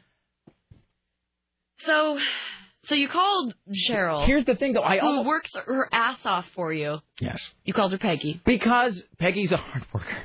What was the response? That they looked into. There was nothing beyond what I said. It's just that I said she is sort of the Cheryl. I said Cheryl is sort of the Peggy to my Don, which I realize now makes me look like a retard on like 5 levels because I'm no Don Draper. So I mean, I'm no Don Knotts. What man is? I know. And so they both looked at each other. And it wasn't even that they said anything, and they didn't even, look angry. They did that thing where it's the 2 women and a man in a room, the 2 women looking at each other, and then I know how you people operate. They smiled, that secret sister smile between women, where it's all in the facial expression, and the whole thing is like, oh, man. They're stupid. They're so dumb. Kind of adorable, like a one-legged puppy. That's the thing, right? Not, where they're thinking, oh, they're so cute. Not like Robert Redford cute, but like Mr. Potato Head cute. That's what they're told. And so they smiled at each other, looked at me, and then shook their heads and went back to their own conversation with me just sitting there going, but I meant it as... I'm sorry. Hello? Oh, God. So that was great. So what was the other part that you're not sure about? Well, the other thing... but it's like the other thing I almost don't even want to mention because it may not have happened. I may be hallucinating. Well, maybe the girl isn't listening. Mm-hmm. Come on, Don. How'd that work? What happened there, Mr. Draper? How'd that work out for you on Monday? Maybe they're not listening. Maybe. Well, I guess because of that, if nothing else. So there was this woman who's out with Portland this morning. What did she do? I'm thinking about stabbing you in the eye with this pen. All right. Should I say her name or not? Yes. It was Kelly Clark from Willamette Week. Okay. I know her. Mm-hmm. My buddy Delane used to be pretty good friends with her. Yeah. I've only met her a couple times, but she's nice. She is very nice. What did you do to her? I did... You sound like David Caruso. You tell me what you did to her right now, you sick bastard. I didn't do anything. She's a cute girl, too. What did you do? I didn't do anything. Did you make us look like idiots? I didn't know. No, well, not us. I didn't know. I didn't do anything, and it may not have happened. I may have imagined this. But, so we're having this. The show went really well. So Kelly Clark was on Outlook Portland. And this won't be airing for a few weeks. So I get that to look forward to. We were talking about, she actually written this piece about how the recession and the economy are affecting pet owners, specifically dog owners. Did you read that piece, actually? I think it was last week. No. And it was about, it was kind of sad but sweet. And it was about, like, with people having, getting laid off or less money, how are dog owners sort of coping with the fact that, like, like I know somebody, I won't say who, but I know somebody that went to the vet the other day, found out the dog has something not huge, but something that needs to be taken care of, and it's like, it's like $1,500, and it's like, it's hard times. I mean, even if you got a job, it's like, can I spend $1,500 on this kind of not crucial thing for my dog? And it's a big thing. So she wrote a whole article about that, and so we were talking about Portland being, I think, the second most dog-friendly city in America after like Boulder, Colorado, or something. Anyway, so she was on talking about that. But at one point, and this is, and I'm just dwelling on it now. It's just this, like I'm just going back, dwelling on it. So this will help. Going over and over and over it in my head. Let's figure out whether or not you really did. There's two things that happened. At one point, and this is not on camera. This is not going to be aired. At one point, during I think a commercial break, I think this may just have been because usually there's 3 people on the show. It's usually me and 2 guests, and today it was just me and her, because the other guests weren't able to be there. And so at one point we go to a break and we're resetting for the next segment of the TV show, and one of the camera people actually said, she kind of leaned, she goes, okay, you guys are getting a little too close for comfort. Can I get you to sort of just move away from each other a little bit? And which I thought was just sort of like we were having a great conversation. So you're like kind of side saddling up to her, like side saddling. I don't even know what that means. So I didn't see. That's you saying that. I didn't do that. But here's what I think. I kept scooting your chairs closer and closer together. Now listen. I want to put that on time lapse. Making it into something it's not. But I do believe. I think this is so awful. I think at one point, and the reason I'm reluctant to say it out loud, although I will, which you knew when you brought it up, you damn woman. The reason I'm reluctant to say it loud is I'm not sure if it was during a segment that was being filmed or whether it was like during a break. But I think that at one point while we were like, because she's a dog owner, I'm a dog owner, and so we're talking about the recession and dogs and what is your dog doing, whatever. So as part of this whole conversation, and I think at one point while we were discussing dogs or something, I think that I might have actually sort of like leaned over and kind of put my hand on her arm while I was telling her a story. You touched her, Rick? Yeah, I think. Ugh. But I don't really remember. But it wasn't like I left my hand there. Oh, but it's an obvious touch. But like a whole like no. But that thing where you're just like you don't even touch me. But you're way over there. But you know how it is like when you're telling, like I think girls. Well, especially when you get excited about talking about your dog. Totally, and I think it's a girl thing typically. Like girlfriends will do this where they'll be talking and they'll be like, well, anyway, so I went out and said, oh no, let me tell you about Ted. And girls it's like, also do that to boys that they like. Really? And it's like you lean forward and you put the hand on the arm and it's like, no, wait a minute, no, I really got to tell you something. Look, and touching is a telltale sign. A telltale sign of what, Sarah? I don't know what you're talking about, Rick. That's what I'm saying. So, but here's the thing: I don't know if I did that or if I'm somehow hallucinating that in my head. And even if I did it, so even if you didn't do it, you've been thinking about the fact that you might have done it. But see, I think I did. But here's the thing: I don't know whether I did that during a filmed segment or during like a commercial break when we were just, because like you've been in TV where you're filming and then.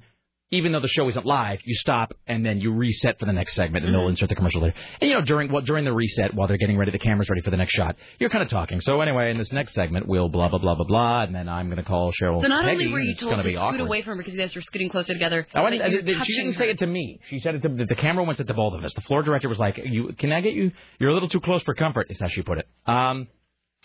So I can't remember if it was like during a filmed segment or during a kind of reset where the cameras weren't rolling. Hopefully.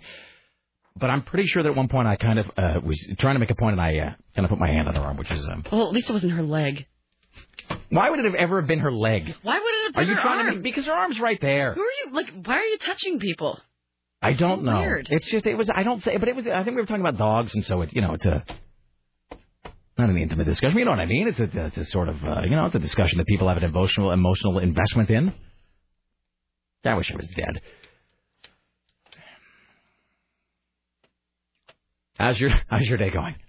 This is quite a week we're having here. That's great. All we need is for, Richie did, like, I don't know, have his head invaded by aphids or something. Yeah, we need to figure out something that's going on with Richie so that we don't feel like the only... Okay, I might as well. So then, anyway, so I think that happened kind of early on in the taping.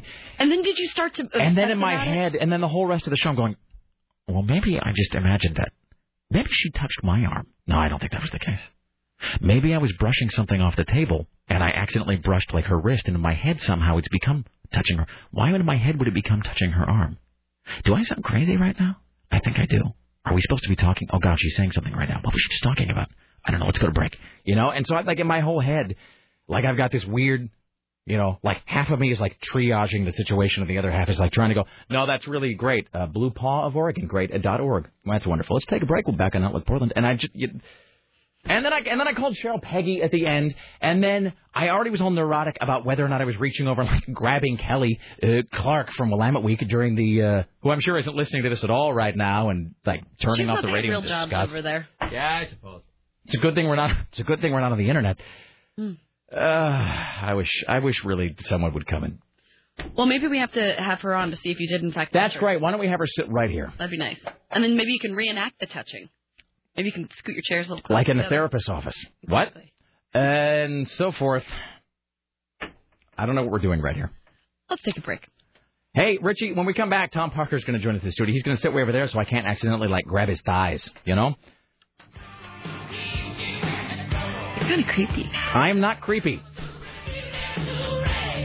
I hate you so much. All right, back after this. It's the Rick Emerson Cavalcade of Whimsy. Don't go anywhere.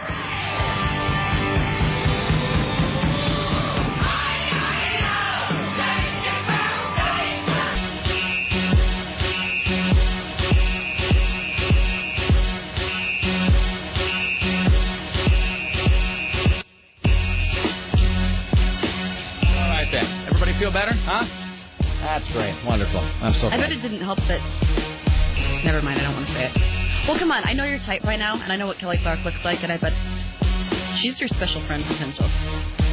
See, that's you who said that right now. That statement came from you.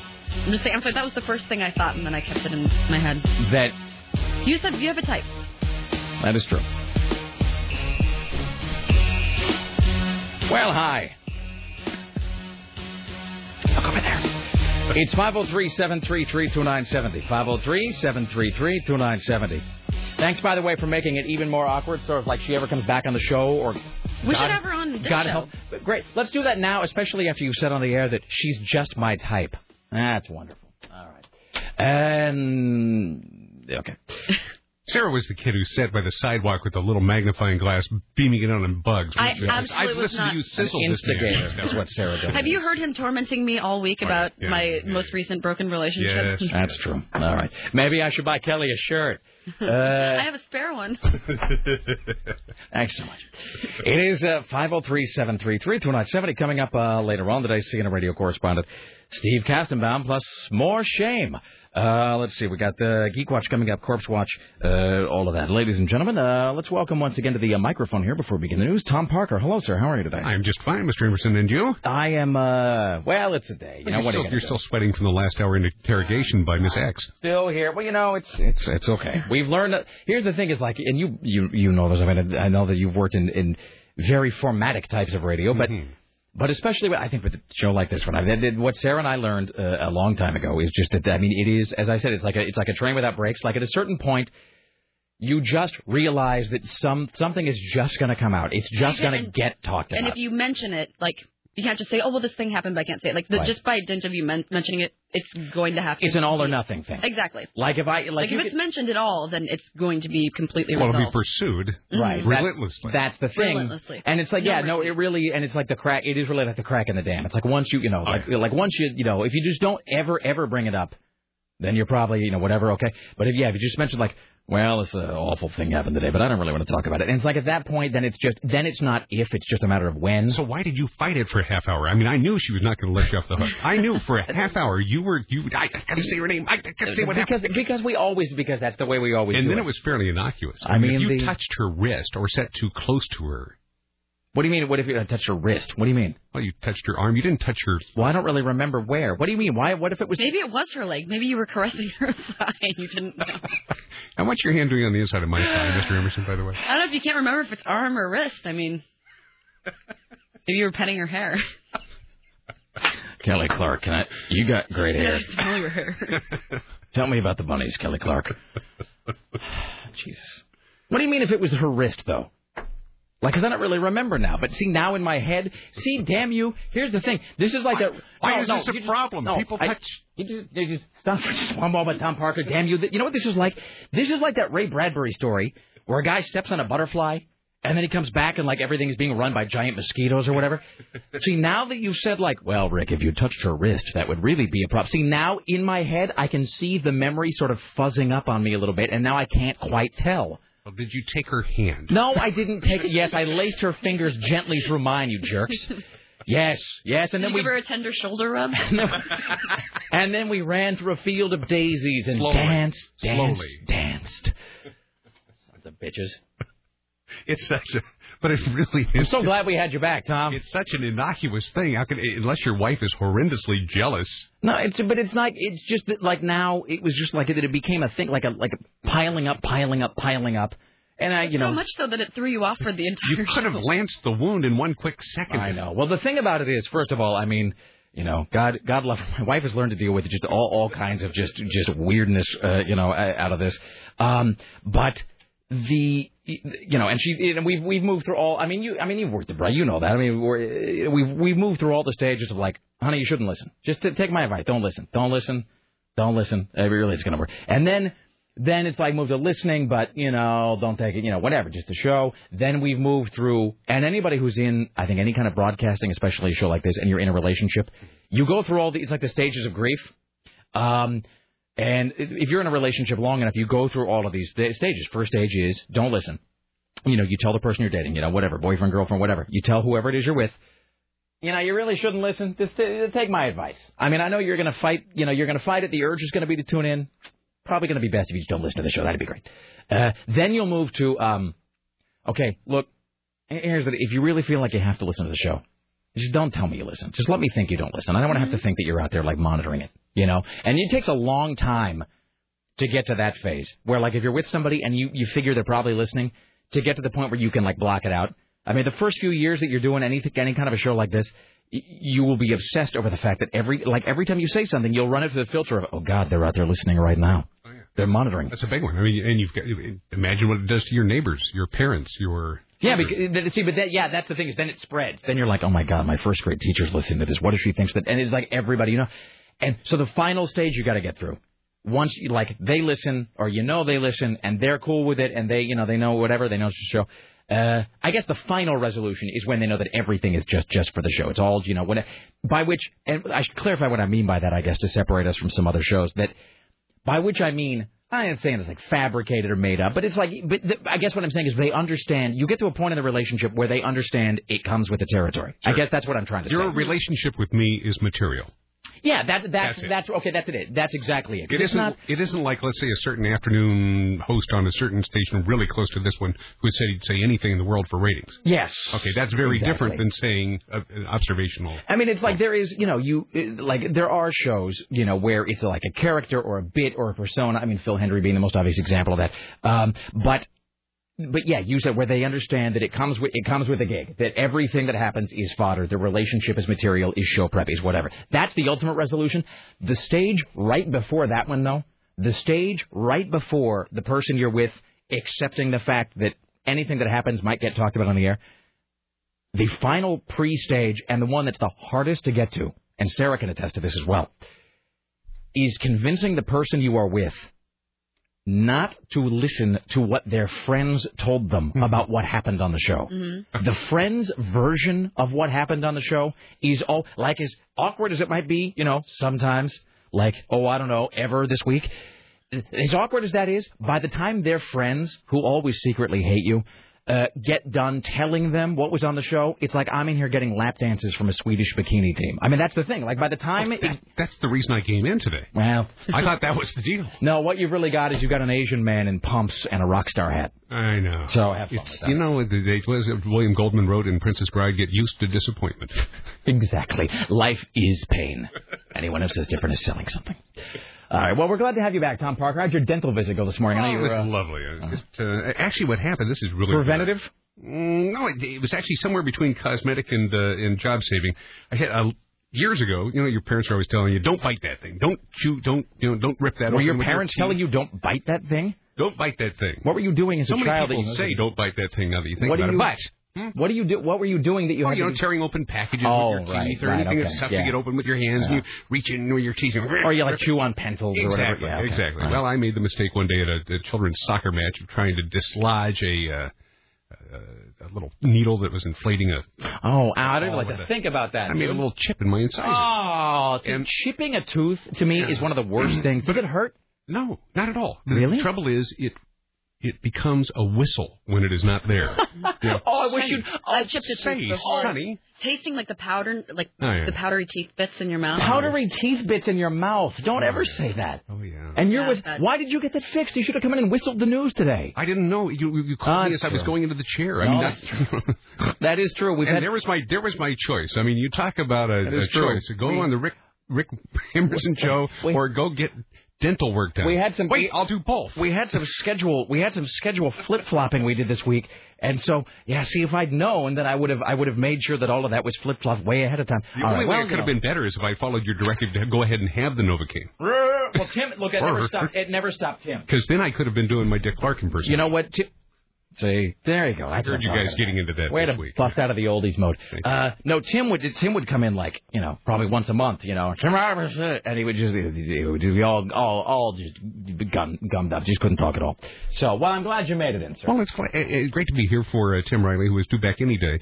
Here's my question. I mean, if you've got this parade of alleged professionals coming in here doing this for free, why don't you have Tim come in and do it for free? People have actually asked. They've said, now look, if you can have, And by the way, this is a little. It's like there was some radio thing, like some memo that went out a while back where they no longer say liberal. They say progressive. Yeah. We're Portland's progressive. I guess they figured out that if you say liberal, people don't want to admit to listening to it. It's like I read something. What else do they say? Well, it's like blah blah, fired, laid off, downsizing, whatever. There's a whole thing where that shell shock becomes post traumatic stress disorder. We don't say free. We're saying for the love of the game, Tom. Yeah. Wow. Tom Parker's here doing it for the love of the game. Well, I ran out of that about 5 minutes ago. Can I go home No. now? But people have said, well, look, if you've got sort of laid off Portland media types, maybe you should, finish out a week or a month, or somebody suggested the last show of the year, have Tim Riley do it. Here's the thing. It's not like that's a bad idea as such. It certainly isn't. And it's not like we probably could do that. I would love to see him, too. But see, here's the thing. Here's the thing about that. How do I put this? The thing about that is if we have Tim come back... how long before they ask you to do the show for free? Well, there's that. Also, it opens, I think, an awkward door about perhaps other people. Okay. And that's all I will not say anything else beyond that. But then it becomes a whole lot of, what about me? And then you have to go, ooh, no, not you. No. You will be pleased to know that I was at a gathering yesterday where your name was mentioned and a certain... Really? Was it with the words restraining and order next to each other? Well, surprisingly not. Was she brunette, about this tall? No, these were men talking for a change. All right. And none of whom you touched on the wrist arm or some other place where you couldn't recall, where you had blocked it. Blocked it is the word we're looking for, right? Well, you were at a Radio Dude lunch yesterday. Anyway, they were talking about, going on your program as the guest media person, and it became clear that the line was you couldn't be... For example, this person has retired officially. Took the check and was done. So you don't count. You got to have the rug pulled out from under you, my friend. Involuntarily. This is just part of the humiliation parade.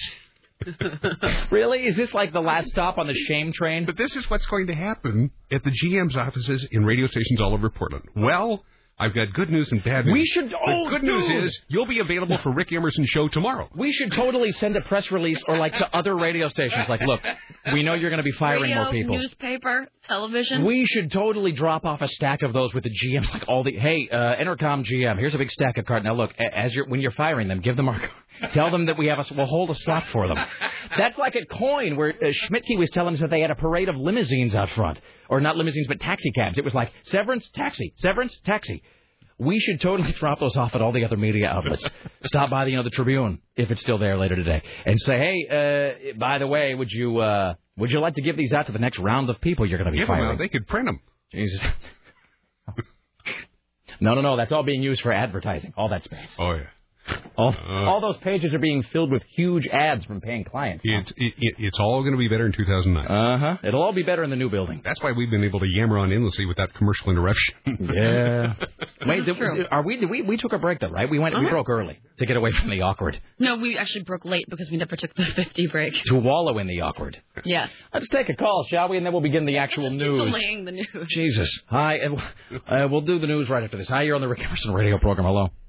Hey, Rick. Hi, I don't want to tell you how to do your Outlook Portland show. You do a great job. But I think maybe it would be a good idea to blur, pixel out your right arm so you let the viewer's imagination take over of what you're doing. I don't understand what you mean with today's show specifically? Any given show would raise the interest level. They do like a Buster Bluth thing. I thought the rubber hand. Yeah. Or a black bar. So it'd be sort of like a where's Rick's hand in relation to Kelly Clark. That's exactly. And let me use my imagination. Or you just have to extrapolate from the expression on her face at any given moment. Right? There you go. You have to judge it all. It's all there in the eyes, Tom. All right. Thank you for the suggestion, sir. Good luck, Rick. All right. Thanks so much. That's great. Ladies and gentlemen, shall we go to the news desk with Tom And now, from the CBS Radio Center in downtown Portland, this is the news. You want the real news? Okay, fine. It's the federal budget deficit, brace yourself, will nearly triple to an unprecedented $1.2 trillion for the 2009 budget year, according to grim new Congressional Budget Office figures. $1.2 trillion. Now, this is the federal what? This is the federal budget deficit. Okay, now... This is not the national debt. See, okay, no, this is spending we ain't got. What's the difference between the two? The deficit... One becomes a cumulative number.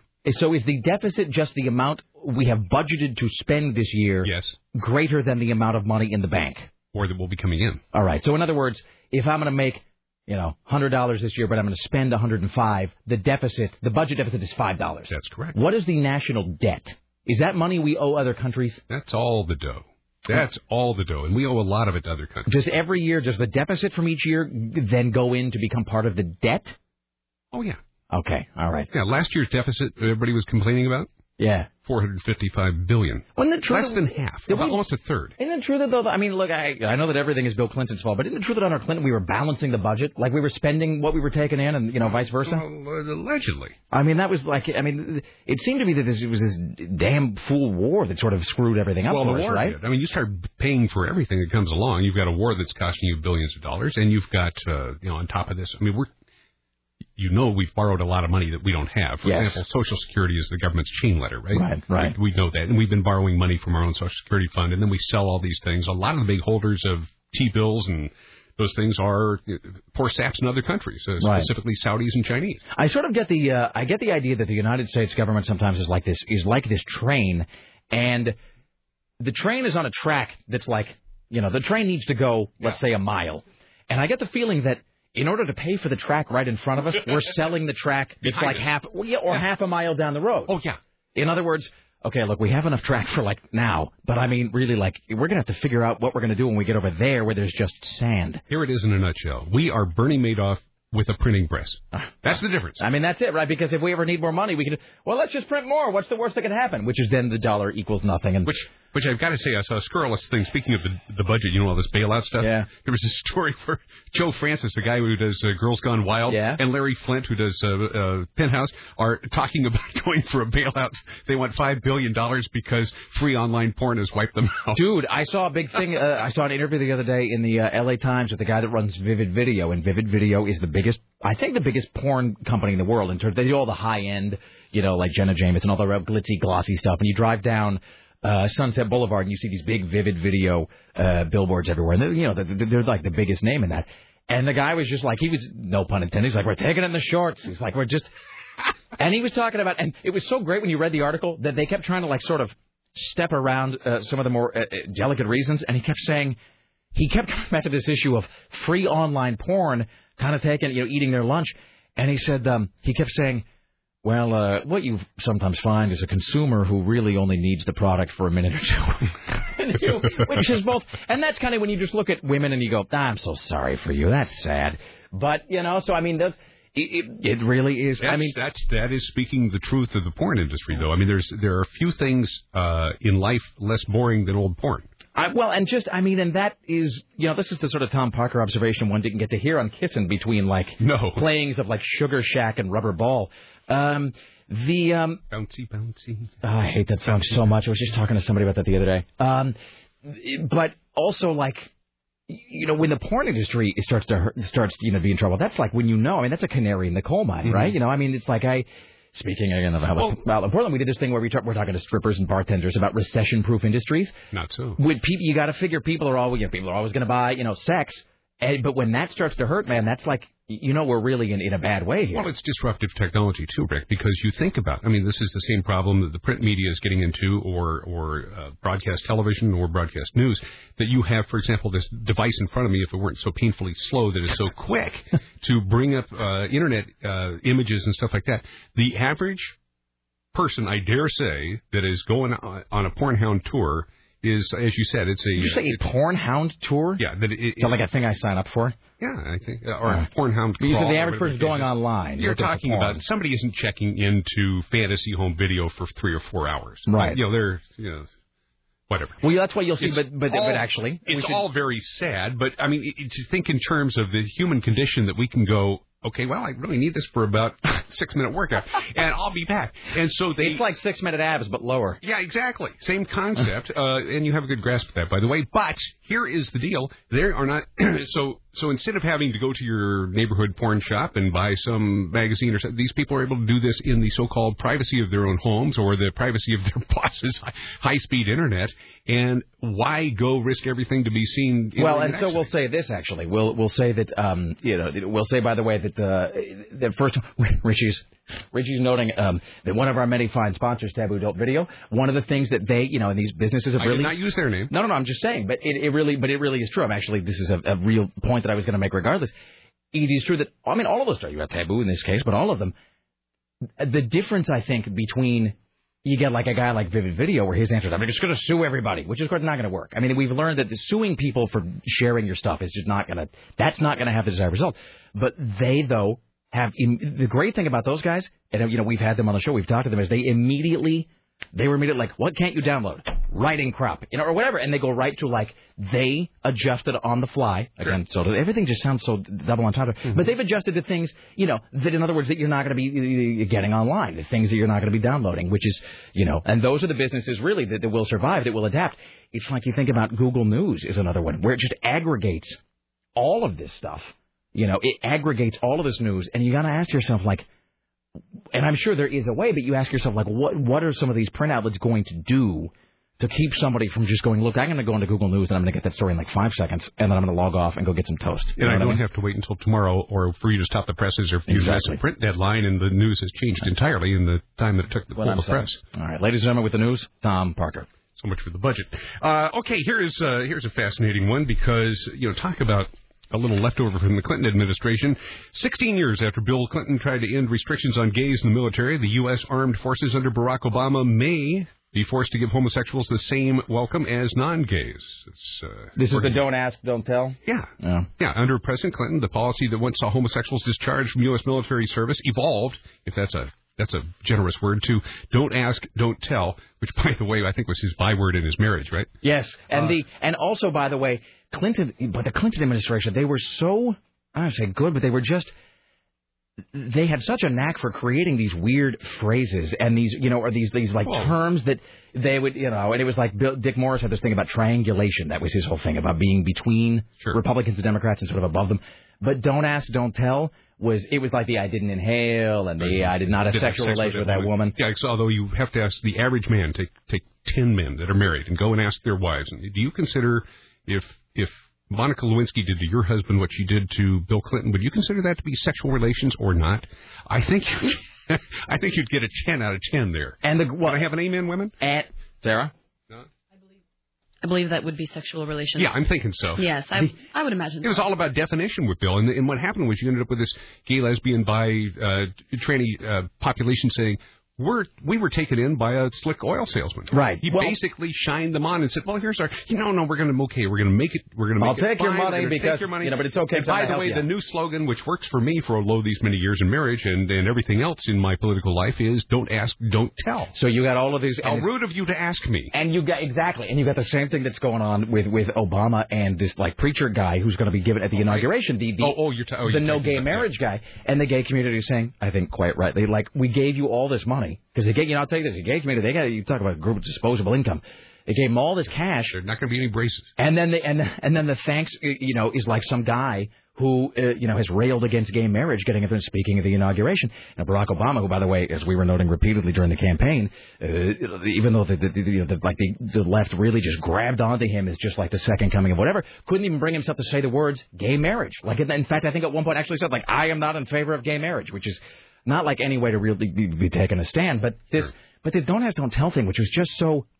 I mean, it's not like I can speak for the gay community, but it seems almost more insulting because it's like this closeting that is pretending to be progress. Well, and the problem becomes who owns the president. In other words, why not have Rick Warren, the guy you're talking about, and Reverend Wright and whoever else you want speak at this thing if you're supposedly doing a consensus deal?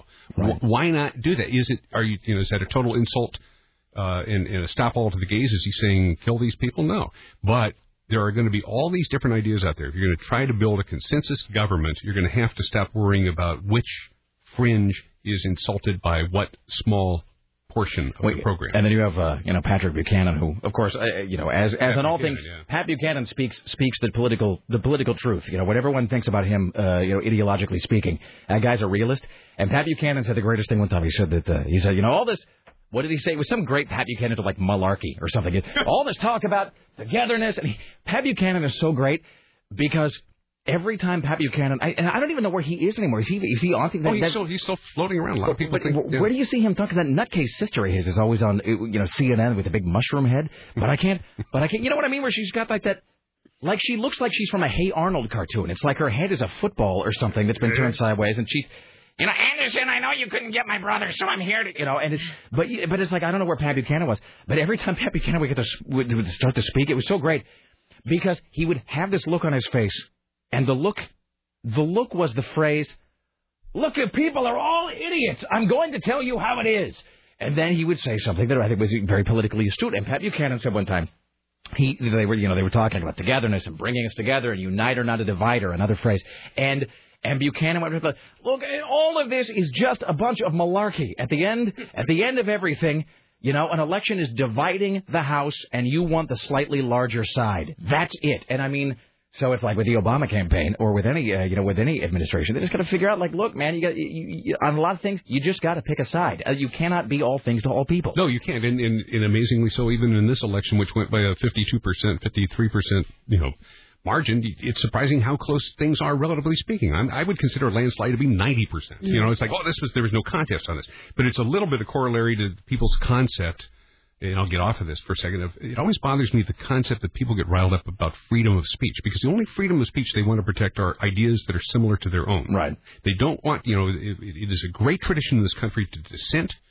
I mean, it's one of the beautiful things about our country. You can actually say something really nasty about whoever the sitting president is, and not be hauled off by some goon squad. I actually thought that was the greatest. With people, this is my. Well, I have to move on. But this is my, because otherwise it's just going to be a whole lot of like. Then I'm going to be like, what it is. Then I'm going to be some shrill blonde in the afternoon screeching about like the Diebold Corporation or whatever.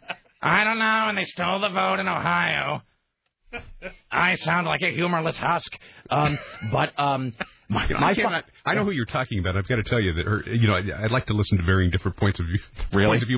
But you talk about nails on the chalkboard. Grater into your ear. Not nails on the chalkboard. That voice. Hold on, let me go hit myself with a blunt object before I turn her on. But longer. And so I turn her on, and I cannot.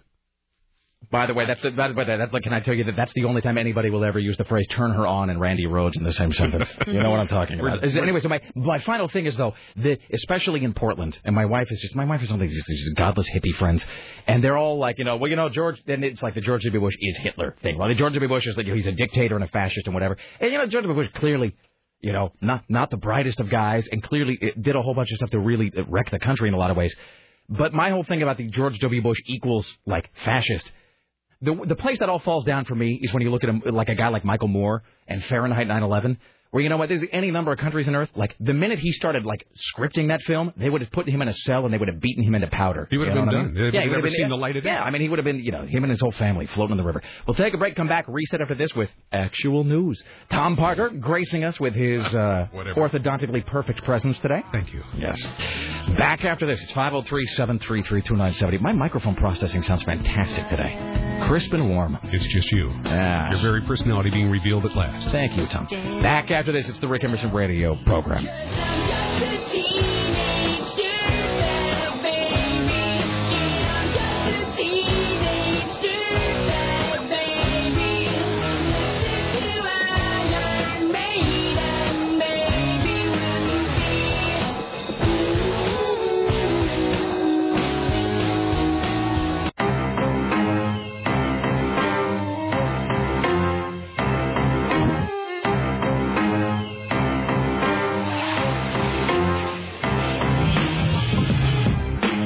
Check my book. Why, hello, it's the Rick Emerson Radio program. It's 503-733-2970. 503-733-2970. Oh, wait, so somebody told me about the name of that thing. That like thing I saw advertised on television. It's like the pad thing? The thing that you rub on your face. Okay, I've seen that too. I've seen it like at Walgreens or something. Yeah, I can't remember. Let's see, what is it called? Just looks like a sander. Yeah, it just looks like a scouring, like a sanding pad. That's totally what it looks like. It looks like, let's see, the thing you saw the commercial for. This one says it's basically fine sandpaper that removes hair. It doesn't work unless you grind your skin so hard that you get a rash. Yeah, so maybe I should, maybe I should avoid that. That'll be, you know, and I would say this about every, I don't know, like about every 7 years or so, they'll come out with some hair removal product that doesn't work and is painful. Because right now it's apparently this like thing you rub on your face. A while back it was that Nads stuff, which was awkwardly named and also was basically like a glue you would put on your hair and you would just sort of shred it away. And then of course years before that, when I was an adolescent, they made this thing called the Epa Lady. And the Epa Lady, which I think was already gone by the time Sarah probably would have become a teenager. Do you remember the Epa Lady?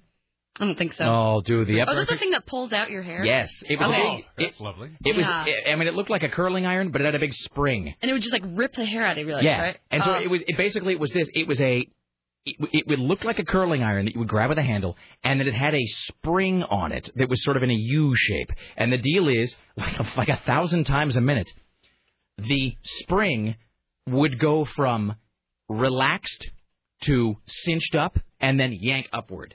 And so you would run it over your leg. And so as you were running it over your leg, the coils of the spring were going and cinching together and going and ripping the hair out. Do you recall what the nickname was for that device? I don't. Was it... Mutilady.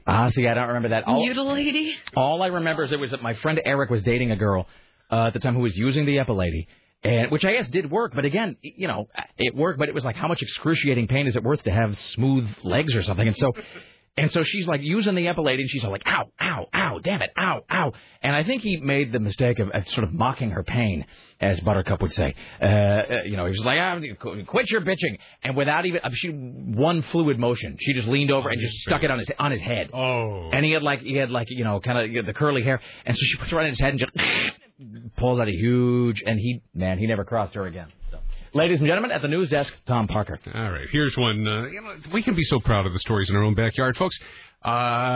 Police say that William Wall of Mill City, that's that little town on Highway 22. I don't know why he was in Jackson County, but there he was early this week. He set a no smoking sign on fire inside a Medford strip club, following his attempt to light up a cigarette inside the building. Apparently, the strip club's called The Office. He was told that no. We don't do that anymore here under the new Oregon no smoking law. We don't light up in here. So he went outside and burned the no smoking sign? Well, he was a reasonable man. Allegedly. His first step was to try to light up. His second step was, well, if I can't sit here and smoke and, stuff, dollar bills into the G-strings. Then I'll sneak into the bathroom. No one would ever think of smoking in there. And when a bouncer tried to stop him, he reportedly set a paper no smoking sign on fire, sending it up in smoke but doing no other damage. That got him charged with reckless burning and disorderly conduct, and he was taken to jail, where you're not allowed to smoke. I love it. That made national news. Really did it? Yeah. Well, because it's probably so proud. Oh, Oregon. Because it's the first one, right? It seems like he is probably the first guy who has been charged under that no smoking thing. Which, by the way, they probably would have just bounced him out, except he started lighting a fire. Let me just just a tip from me to you. Lighting fires inside a business is probably not the way to run. It's not a page out of Dale Carnegie or anything. And I recognize this is radio and sight gags don't work, but you've only got to appreciate this guy's mugshot. There's a look about him that just says he's not taking it too very seriously. No, you know what he looks like? He looks exactly like Lewis, who is the next door neighbor in Office Space, where he's all Peter, the brass jig is on. He looks exactly like that guy. That guy looks like somebody I'd want to be friends with. Yeah, he doesn't. He look like a guy who'd know where to drink. Yeah, he looks just cool. As the young people say, like, that's a guy. You know what? You and your signs, F you. I'm going to light him on fire and light my cigarette with it. Well, you got the feeling they took this shot at the next door strip club. I mean, they got him out. He sprang him, and I'm sure the very next thing he did. He seems a little proud of himself, actually, in that shot. There's a look to it that just says not going to be corrigible. And by the way, I should say that I went to. So we were talking about that bar, the bar called My Father's Place, and I realized I had to preface it by saying it's a bar because everybody was calling Richie the other day, and I was like, "Where's Rick's father's place at? It sounds really cool." But it's a bar on Grand and in Southeast Portland, and it's one of my favorite places just to hang out. And so we had talked about how that place was going to be affected by the smoking ban. I actually went there last Sunday, whatever, so like 3 days ago. I went there on Sunday, which is the first time I'd gone there since the smoking ban took effect, and it was kind of weird. I mean, I should say that because I don't smoke, after a while I didn't really notice because I didn't have to get up and go outside. But it was sort of strange the first time to walk in there and just to kind of, you did sense the absence. You sensed the lack of something. And even if you didn't somehow, like magically, if they could have wiped your brain and you wouldn't have known it was the smoke missing, you still would have gone, there's something missing, but I can't put... And then it was the smoke. It was weird, actually. I was at a bar last night that used to be very smoky, and it was disgusting. It smelled so terrible in there. It smelled like all sorts of things that have come out of a human body and like formerly been masked by cigarette smoke. Oh yeah, and it was just like the stale, like the inside of an ashtray. It was so much worse. I honestly stayed for half a drink and I left. I'm just like, I'd rather go home and be in my nice smelling apartment than sit in this gross room with. Because it's like, then what are you there for, right? Then you're just there to smell like ass. And so here's and then you feel like you're starting to smell like it too, because You'd rather smell like smoke. I'd rather smell like smoke than whatever it is that's been soaking into those carpets for 20 years. And that's when you realize that cigarette smoke is some sort of it's like a carcinogenic Febreze, that it covers up the smell of like an overflowing toilet and like a carpet that's never cleaned. You should have smelled it before we started smoking in here. That's the thing. And so that was the deal with that place. And somebody, a guy who works at My Father's Place, one of the servers there, guy came over and he actually said something. He said something sort of profound, actually, something that made a lot of sense. He came over and he said, because I'm a regular there, and he goes, "Hey, Rick, what do you think of it? What do you think about it without the smoke?" And I said, "Well, it's weird. It's strange." And everybody else at the table, except for one person, our friend Nate was there, and he's a smoker. But everybody else were all non-smokers. And he kind of knew that. And so the non-smokers at the table, of course, have to sort of revel in the victory. And the non-smokers are like, "Well, it's great. Personally, I'm a non-smoker." And this guy said the best thing that shut everybody up. He said, "You know what?"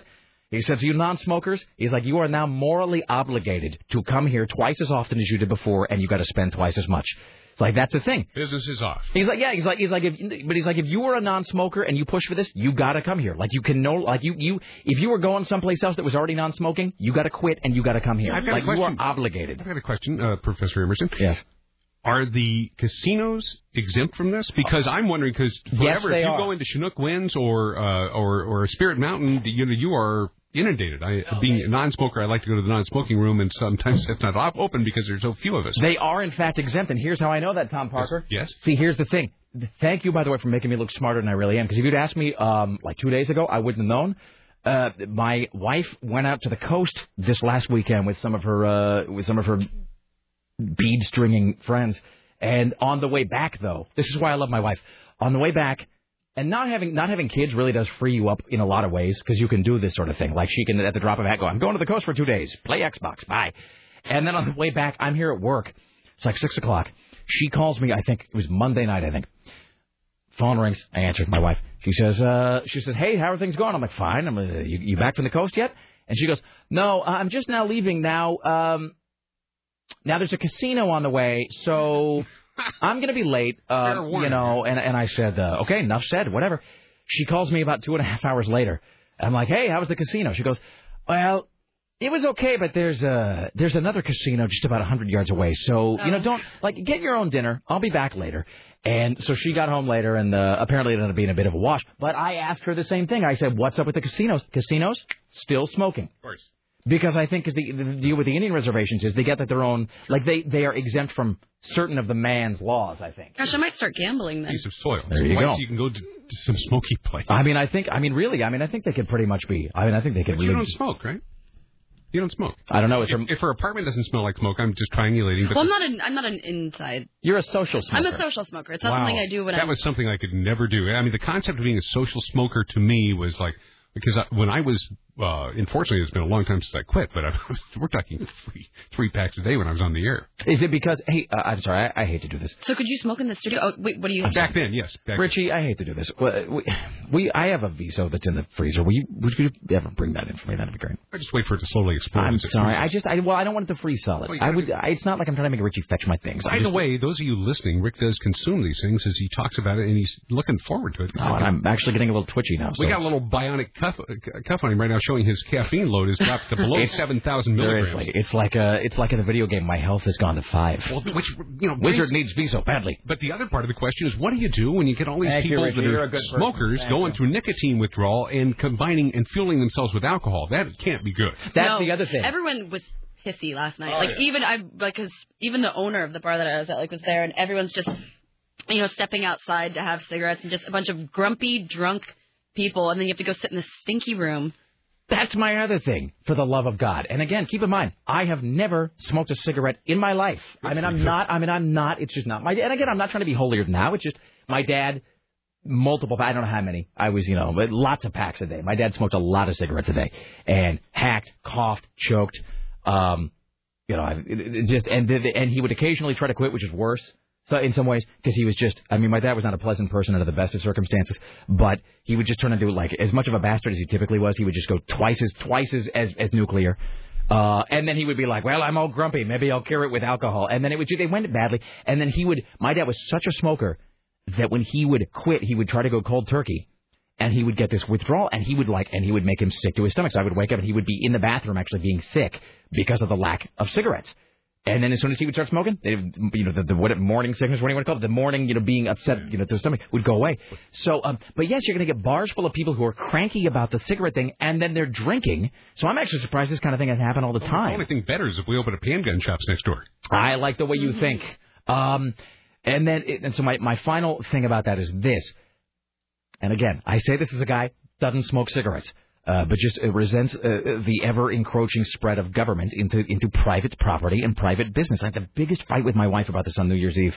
And then we made up and we went to dinner, whatever. But I was just like, my wife's a big bleeding heart. She's a big liberal and MoveOn.org and all of that. Yes. But, and she she gives money to all kinds of big bleeding heart causes, which is fine, which is one of the reasons I love her. But she's all for the smoking ban. And I'm like, for the love of God, the government ought to stay out of your own business. But my final thing is that it's one thing. They always go well, in California, it's no problem. So you know what? And that's the way to motivate us. Well, even the soft Californians could do. You know what?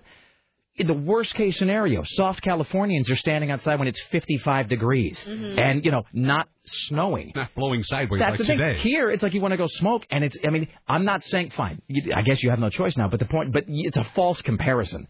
To say that, you can just stand outside. Californians have been there for. It's one thing when it's 70 degrees and the beach is right over there. No, I had a little view into that glimpse, and I know you've got to take a reporter here in a second, but I had a little view of that on the way down here today on Barber Boulevard. I saw some poor SOB standing in the driving rain, which, by the way, it is miserable out there.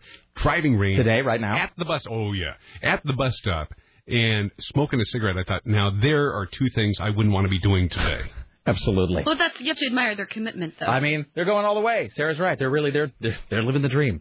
Let's welcome now to the Rick Emerson Show from New York City, Steve Kastenbaum joining us. Hello, sir. Hey. How are you, brother? What's up? Pretty good. We haven't had smoking in the bars here in New York for years now. That surprises me. Can you smoke in like a private, like a fraternal lodge or something? I don't think you can smoke anywhere that people are actually employed in any way, shape, or form, because the law was passed in a way that it was written in a way that was meant to protect people who were in their work environments from secondhand smoke. The waiters are ridiculous. But it's funny because it's just like any other place. Like you go to bars, but they won't have ashtrays out, but you can smoke in there. Well, I don't understand. What do you mean? There are a few in New York? that violate the law. There are a few, but very few, and they often get fined, and then they stop allowing it to happen. But what you have here now is you wind up with a huge crowd of people on a Friday or a Saturday night in front of every bar and restaurant and club, and now the communities start complaining because at 2 a.m. there's a loud group of people out in front, smoking, and the bouncers are trying to keep the noise down, but at the same time, they don't want to get fined by the city for allowing people to smoke inside. Hey, I got a great idea. I know you're sick of hearing that phrase. Just like you're sick of hearing, here's an idea for a sidebar piece. This because somebody had said, because the thing in Utah, if you live in Utah, all the bars in Utah are private clubs where you have to pay a small membership fee and you get a membership card and there's like a whatever, and that is the way the law is written. That's how they get around the smoking. And the membership fee is nothing. It's like $1 or $5. Yeah, it's like $3 now. It's a charade. Totally. Yeah, no, it is. Yeah, it is a transparent falsehood, as the British legal system would say. But that's how you get exactly, Tom. That's how you get it. You pay $3 and then no, it's a private club. We can do what we want. And that doesn't really work here. They actually wrote the law to exempt private clubs, which is like even now like a Moose Lodge or a Knights of Columbus Hall or something. You can't smoke. Which is and at the VFW of all places, you can go over and go over and have one of your limbs shot away. Can't have a cigarette. Foreign war and you can't have a smoke. Well, at least they're over there fighting for the right for the government to to repress us, Tom. But you know what they ought to do? Yeah. Okay, this right now, this moment. This is the one. This is it. I know. I got your pencil ready, Steve, or your voice recorder. I know I say this a lot. I say it so much that Sarah doesn't even listen to me anymore. What? That's what I'm saying. I say these, and Sarah it's like a ticking clock in the background. You don't even hear it after a month or two. This is why people listen to the Rick Emerson program right now. This is the golden ticket. This is the view behind the curtain. This is the E-ride at Disneyland. What they ought to do is that one of these bars, Sarah, like, what's a place, you don't have to say your favorite place, what's a place that really ought to be, what's a bar that really ought to be, that you would like to see be able to take it back? The Sandy Hut. We'll take the Sandy Hut. Or as people here are obliged to call it, slut. Yeah, the handy slut. But what that place really ought to do, they ought to become a church. There you go. Smoking. Exempt. You know what? They have now got laws in prison where you can smoke certain substances in prison if it's part of your religion, and the state can't do anything about it. First Church of the Undulating Navel. And you tell Johnny Law, suck on that, pal. Sometimes you're genius. They ought to become a church. In the silliest way. And you know what? And the church, tobacco is a sacrament. So you can get effed, government. There you go, right there. Steve, I hear your pencil Rick Emerson, rapidly. Represent. Rapidly. That's everything. Right. That's what I'm talking about. Southeast. Yeah. You probably went to J school too, didn't you, Rick? Didn't you, Steve? No, but I'm thinking about this. So the tobacco would actually have to be part of your religious paraphernalia. That's what I'm talking about. In order for it to be legal. But I mean, how hard could it be to reverse it? Look, let's be honest. I'm thinking about this. How hard could it be to create some ridiculous scam religion that people join? Just read the news. I mean, so. What? You said that. I didn't say that. That's what I'm saying right there. There you go. Tobacco, the sacrament, this is our church. And then, if the man tries to stop you, as they always do, then it becomes a First Amendment. You become a cause célèbre. I'd like to go into a Rastafarian house of worship. Well, see what goes on there. See, because I don't know how that works with specific religions and substances, but I do know that in American prisons there are items that are contraband. Candles, for example. You are not allowed to have candles, but now there have been lawsuits that religions who need candles for certain services, Catholics among them, you file a lawsuit like, you can't deny me my religious rights. Need a candle. And you know what? Guy's got to give you a candle. Yeah, you got to think that Rastafarian church that you were talking about brings in a Zeppelin on a scissor lift or something for the whole congregation. A Zeppelin on a scissor lift. That sounds like the name of some weird, like, Frank Zappa experimental orchestral album or something. Or two of his children. Tonight we'll be performing, Dweezil will be performing Zeppelin on a Scissor Lift in its entirety. With Carmen Picha on drums. Oh, wow, pulling one out. Yeah, that's what I do. All right, there you go. That's what I'm saying. Bar, got to become a church. The church of, blah, blah, blah. Tobacco is our sacrament. Come and arrest me, the man. Can I ask a question? Yes. Was there a reason he called? Oh, yeah. Thanks, Tom. No, and I really mean that. Thank you. I'm sorry. I forgot you were there, Steve. I had a little tombstone moment there. I'm sorry, Johnny Tyler. I forgot you were there. You may go. And so forth. Well, there's no non-awkward segue into this. Yeah. Hey, here's the thing. And you really have to believe me. I really mean this in a sincere... We talked about this the other day. So I mean this sincerely. When I don't mean to sound flip or to make light. But I saw this headline yesterday where they're saying after, a shelling claims 30 lives in this whole Gaza business, that they're saying, well, the ceasefire or whatever, truce or something proposed, which just, which is just like, it's like what it is? It's like a program in BASIC where you're just, it's like, shell, death, condemnation, truce, go to 10. And then it just loops over and over again. And so my question is, the whole, if you always do what you always done, you're always going to get what you always got kind of school of thought. So at any point, is the Obama administration, do you think, going to try to break this sort of infinite loop that this whole thing seems to be stuck in? What's going on in the Mideast in general? I mean, and I know I'm kind of asking you probably to speak something you typically can't, but are there any signs, though, that the Obama administration is going to do something differently? Because we've been here before, right, is my point? Absolutely, and it just keeps escalating every time. We've been in these situations before where it becomes a he said, she said, except it's it's a Gaza said, it's a Hamas said, Israel said type situation, and who started it this time is always up for debate, and but the level of violence just keeps escalating with each series of incidents, and this seems to be the worst it's gotten in a long time. And so with the Obama administration, there has been a lot of speculation about who's going to be his special Mideast envoy, who's going to be on his team of experts thinking up solutions for Mideast peace, something that can actually last and people can latch on to. But I've seen the names. I'm familiar with the people. There was an article in the Atlantic Monthly online today, a little blurb about who will be on there, and there's former U.S. ambassador to Israel, Dennis Ross, who is seen as being very pro-Israel, but we also know that the former ambassador Kurtzer, who was also an ambassador to Israel and was part of the Clinton administration at one point, he too is being considered, and he's, and then the critics, his critics say, well, he's pro-Palestinian. So you're damned if you do, you're damned if you don't. You put one guy in and one side doesn't like him, you put the other guy in and the other side is unhappy. So, I don't know. I mean, they're definitely thinking about it because I asked Ambassador Kurtzer, who I've interviewed before in the past on the Mideast, if he would, come on the air with me and do some interviews, and he said he couldn't because of the work he's doing with the transition team right now. So I take that as a sign that he's, working on this issue and thinking very deeply about it, along with many very smart people. But, I heard him once say in a class, in a graduate class at Princeton, I sat in on, and he said, there's nothing you guys can come up with and nothing you can present to me on this that hasn't been already thought of and that hasn't already failed. Yeah, well, I mean, and I think that is why I think at a certain point, I mean, I don't know. I mean, I can't. Who knows what lurks inside the collective mind of the Bush administration? But it was just such a weird kind of hands-off, like no attempt to do any intervention of any kind policy. I think for just so long, and maybe who knows? Maybe though in their defense, maybe that was part of it. We're like, look, we've tried them all. Like we've tried every key on the chain. There's nothing working. They tried that big gathering in Annapolis last year where President Bush tried to get all the parties together for one last big push to create a long-lasting peace in the Mideast, and they came out with some agreed-upon principles, but it wasn't any different than other gatherings like that had produced, and nothing really came of it, and it's just one self-perpetuating.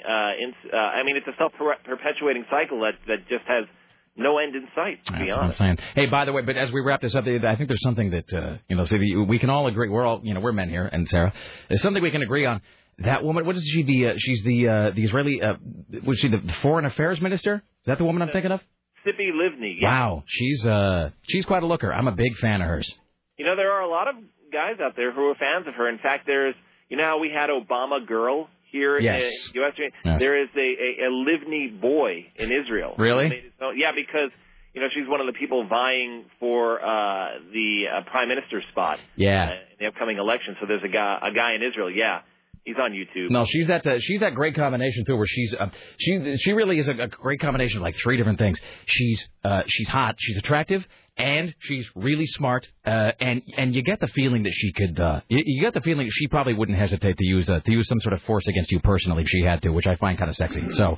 Well, she's no Golda Meir, I'll tell you that. Seems like a woman who can get things done. All right, Steve Kastenbaum. Until next time, my friend. Have a good day. We'll talk to you soon, sir. Thanks a lot. Thank you, Steve Kastenbaum, ladies and gentlemen. All right, there you go. It was amazing. I mean, we abused that man for half of his report. Yeah, well, you know, but here's the thing. He likes to be smacked around. I was just going to say, Steve likes it rough, Tom. That's what you have to know. It's come on, you completely give people their own theme songs. I mean, this is great. I mean, you know, who wouldn't want to report on this show? You get your own theme song. Well, but you have to work toward that. Not everybody, you know. Sometimes there are people, you know, that we talk to occasionally who I believe still do not have their own theme song. We gave Amanda Moyer a theme song finally. Is there anybody from CNN that doesn't have a theme song? Constantini does. Dick Giuliano doesn't. Yeah, he used to, but now it's Lisa's theme. Yeah, that's right. It was the West Wing theme. And, you know, it really was kind of meant to be hers all along. I think we just didn't know it. So, I don't know. You know, we got to ask him at some point if he wants something or other. All right. We'll do a couple more. We'll take a break. Of course, filling in for laid-off Portland media personality Tim Riley, for laid-off Portland media personality Tom Parker. Indeed we are. Let's take a little look at this. We were talking earlier about whether or not somebody had come to grips with their crime when they burned the sign in the Jackson County strip club, no smoking sign, and then we had the mugshot of him smirking. I'll be back. Well, Maryland's not to be outdone. They continue to have a lovely little break-in on leaving jail. Sean L. Hawkins Jr. walked out of a Prince George's County Jail in Maryland on his own recognizance. He immediately carjacked a Toyota 4Runner because, quote, he needed a ride home from jail. The 22-year-old, 6-foot-tall, 300-pound Hawkins had been arrested, so he wasn't going to be taken any sissy car either. Wonderful. And tossed in the slammer after assaulting his own mother, but the judge let him loose when the court date was assigned. Obviously, he couldn't call his mom, but instead of getting a taxi or perhaps even inconveniencing a friend, he yanked Roberto Valderas from his Toyota 4Runner and took off for home. So this wasn't like he hotwired the thing. He grabbed a person and... I heard those are pretty easy to steal. Yeah, those 4Runners apparently vanish without much effort at all. Well, when they're running, it's, you know, if you're 300 pounds, you got a pretty good, you know... But I like the idea that he didn't want to bother anybody, except for the guy who was being physically thrown out of the vehicle as his car was being stolen. You know, the thing with a guy like that, it's like you almost... What was he originally in jail for? He was assaulting his own mother. Oh, well. I was going to say, see, I was almost going to say, like, you almost have to just kind of go, well, he's lovable. But maybe not. Who assaults their own mother? Well, I didn't really know. I didn't know the outcome. Says police caught up with Hawkins a couple hours later when they spotted him driving around without his headlights on, and now additional charges have been added to the docket. This guy might... Well, wait, we're going to get... Let's start in the pool. Is he going to make it through 2009 without getting on the Darwin list? Or I mean, that's the thing, right? I mean, it's like the story would have... And, you know, the story would have ended with, you know, with him somehow, like... You know, let's see how high in the air I can throw this brick. Jesus. All right. Well, let's take a break here. We'll come back. We'll reset more news with Tom Parker around the corner. Later on, we'll get to the top 5 for today. We got the Geek Watch still to come today. Double Corpse Watch still to come today. And just a whole pile of whatnot. You stay there. Back after this, it is the Rick Emerson radio program. Don't go anywhere. Return next. Try your best. Try everything you can. Don't you worry what they tell themselves. You're away. It just takes some time, a little bit.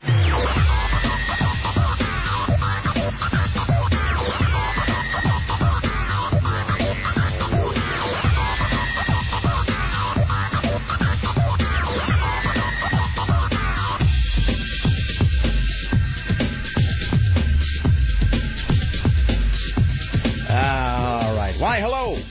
It's the Rick Emerson radio program. It's 503-733-2970. 503-733-2970. Join us tomorrow when our guest will be Mr. Skin from MrSkin.com, who I think we had to postpone for a day, as well as Dorothy Casaseri.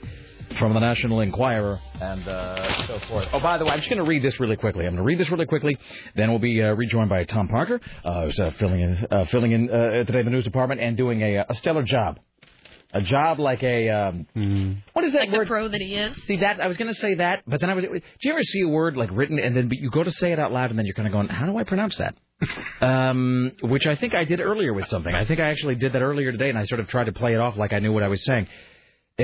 What is that? What is that word? It's Y-E-O-M-A-N. Yeoman. Yeoman, but what is that? Yeoman? Yeoman's job. But who is it? What is a yeoman? I think a yeoman is a hard-working swabby. I'm not sure what a yeoman is. I know that if you're in the Navy, more circular. I'm sure that there are people who've been naval folks that have been yeomen before, but I don't know where the expression yeoman term. Here we go. A noun used to indicate a variety of positions of social classes, also used as a complimentary adjective in deference to a diligent something that's going to take me too long to load. It's funny. On the same page? No, but it's funny. I looked up a different in a different dictionary and listened to this one. A mounted archer who fights on foot. Tom, as you do in the news, there's only a mounted archer who fights on foot really can. As only a sword-wielding Valkyrie. As only Robin Hood, the Prince of Thieves, could really do it.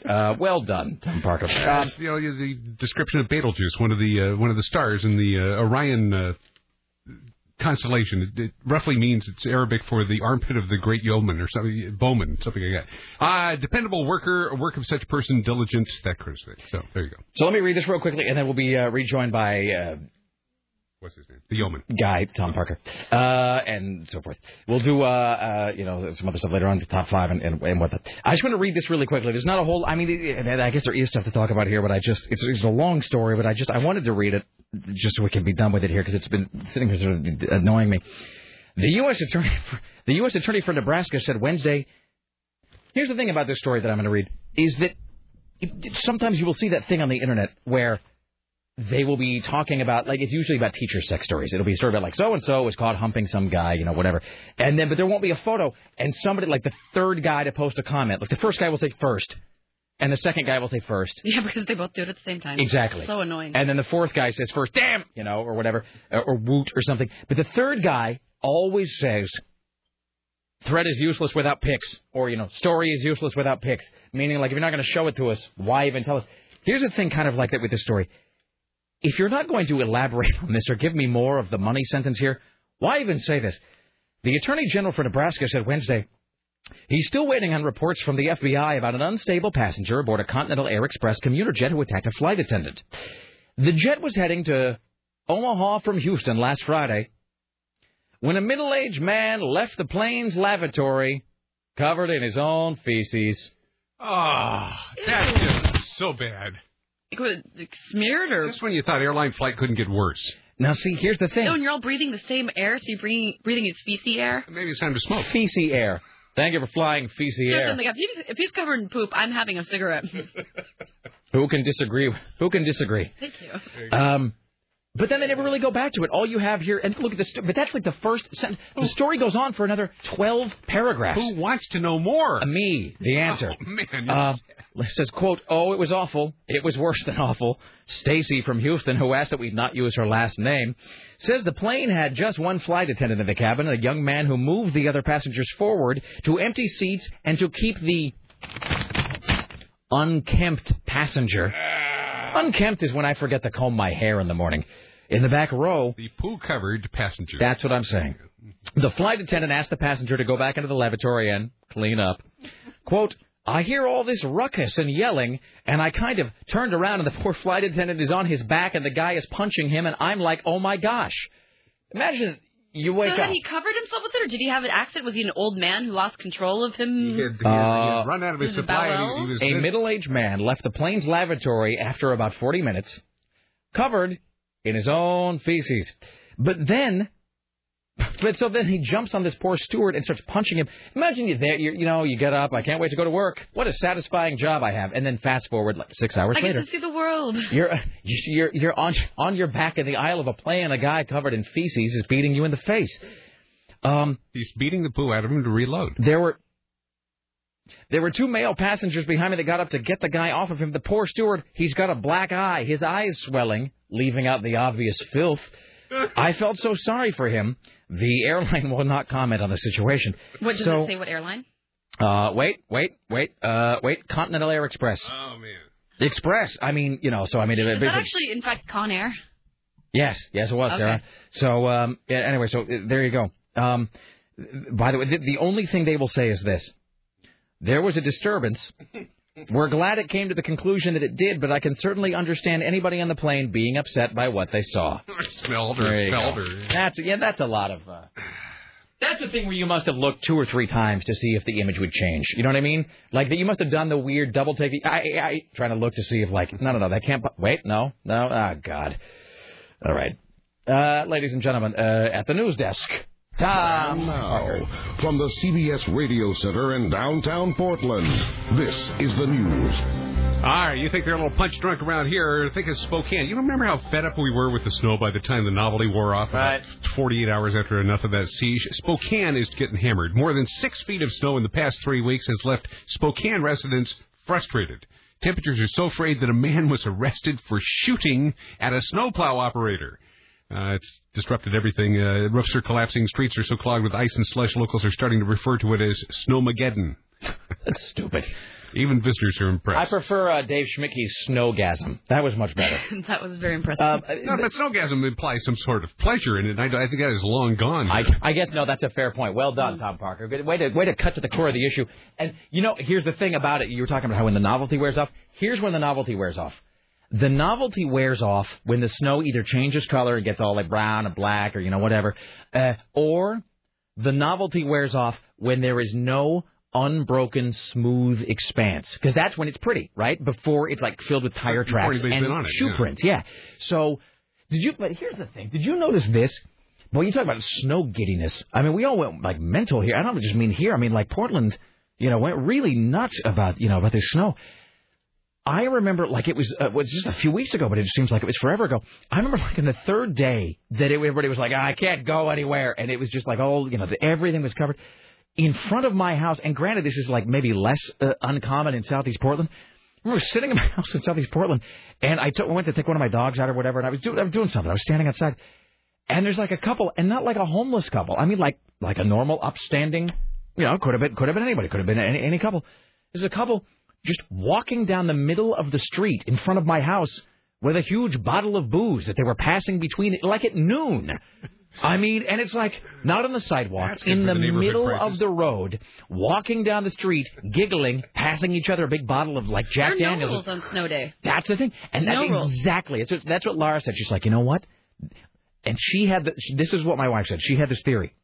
She has this theory that the trigger for this, because everybody did so. Like, you would look around and people would be walking across the middle of the street. Oh, yeah, we'd have walking beers to the bars. Like, we would just be walking in the middle of the street in the middle of the day and just have a walking beer. And exactly. And the road is the thing. Her theory was that, psychologically speaking, when you look out and you don't see any roads, that's when in your head it becomes a big park. Mm-hmm. Like, when you don't see the street, you don't think car. That's like in your head. It is just one big walking park. That's it. No, snow days are infamous for just being the drunkest days. It was pretty great, actually. I wanted as dumb as this, if they wouldn't have sounded weird, I almost wanted them to stop so I could take a photo. She'd be like, Southeast Portland, yeah. And just the couple just boozing it up in the middle of the road, while undoubtedly getting frostbite. It was kind of sweet. You couldn't do a surreptitious camera phone snapshot? No, that's just weird. That just ends with the guy beating you up. All right. Nah, not if he's drunk. He's going to miss you.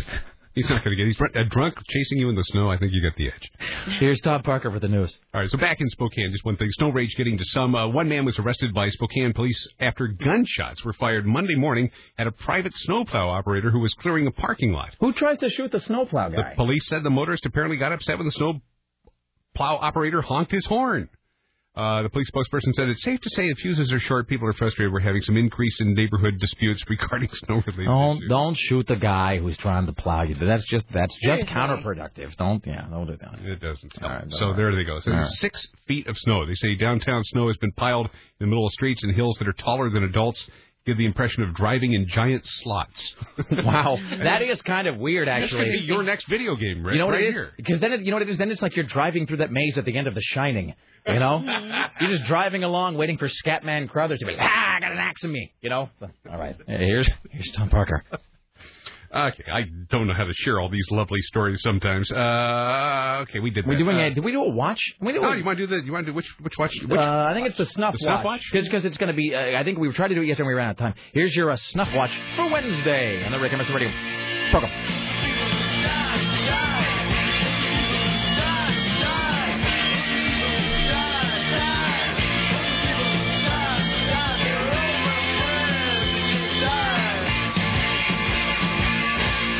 Snuff Watch pages take you now to the lovely streets of Ann Arbor, Michigan, or some back bedroom anyway. Ron Ashton, original member of the influential proto-punks The Stooges. Iggy and the Stooges.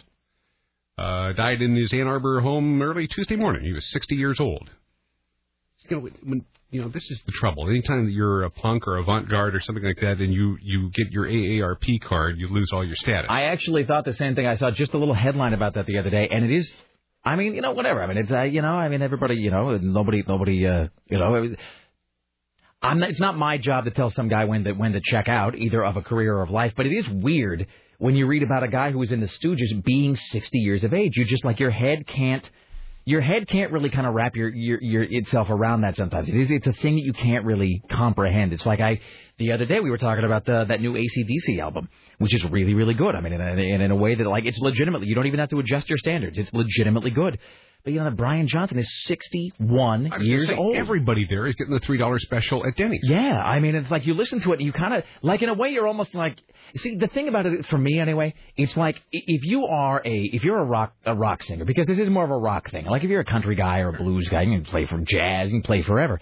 If you're some rock guy, it's like when you hit about 35 or 40, you probably ought to call it a day. You ought to bag it. But the thing is, if you don't, once you hit about 60, then it's like, I don't ever want you to quit. If you're a rock dude, especially a hard rock performer, if you make it all the way to 60, you know what it's like? Then you have totally earned the right to rock until the day you die. Sort of the Tony Bennett of hard rock. Exactly. Sort of like, the band that comes to mind, although it's far more mainstream, but the Stones. Right. I mean, these guys are, a friend of mine said we should rename them the Strolling Bones. Yeah. Exactly. Back in the 60s, they used to run off stage and smoke things and inhale things. Now they run off stage and inhale from oxygen tanks. Literally.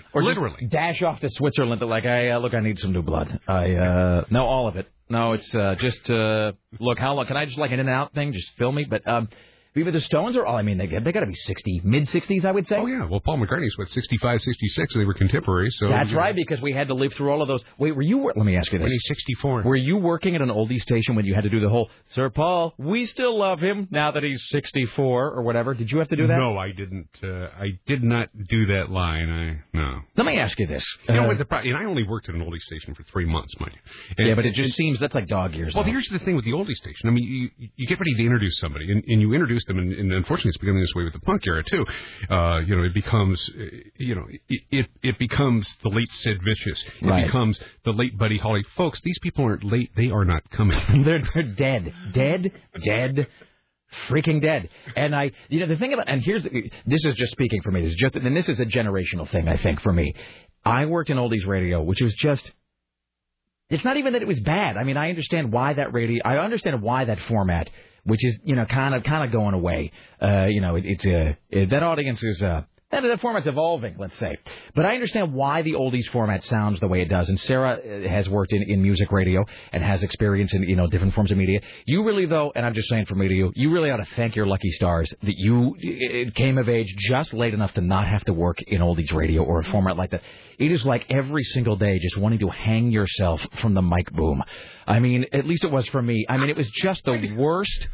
I did not have that. It was like a living, breathing hell. The downside as a host. No, the downside as a disc jockey is that there is no new product. You're going to play. You talk about being stuck in sort of a Kafka-esque thing. You are going to play the same songs. It's Groundhog You're going to shuffle them around. It is Groundhog. It is Groundhog Day. But it's Groundhog Day, but with it's Groundhog Day, but with the turtles singing harmony all the time. I mean, it's awful. And at least it was for me because it reinforced the problem with working in oldies for me. And there are these hilarious air checks of me being an oldies jock, which are just ridiculous. But the problem with me being an oldies jock is it reinforced all the wrong habits and tendencies that I had as a DJ that I should have at that point been trying to lose. In other words, when I was an oldies jock, it was like the turn of the 90s. It was like late 80s, early 90s. And I had first started in top 40 country, you know, it kind of got country gold too, and then straight top 40, which then it started. I'm so glad I don't have to memorize these terms anymore. It's like the People's Front of Judea. Then I started working in not top 40, but rock 40, which was like a harder. It was the same thing where it's like just a small number of songs played to freaking death, but they were all rock songs. But they all had the same delivery, which is where you would turn the mic down really low and then just scream into it and talk about songs coming up and another nonstop music jam and just all of that. But the thing is, it was like right at the end of the era of all. In other words, it was like at this point, it was like learning how to fix a VHS tape.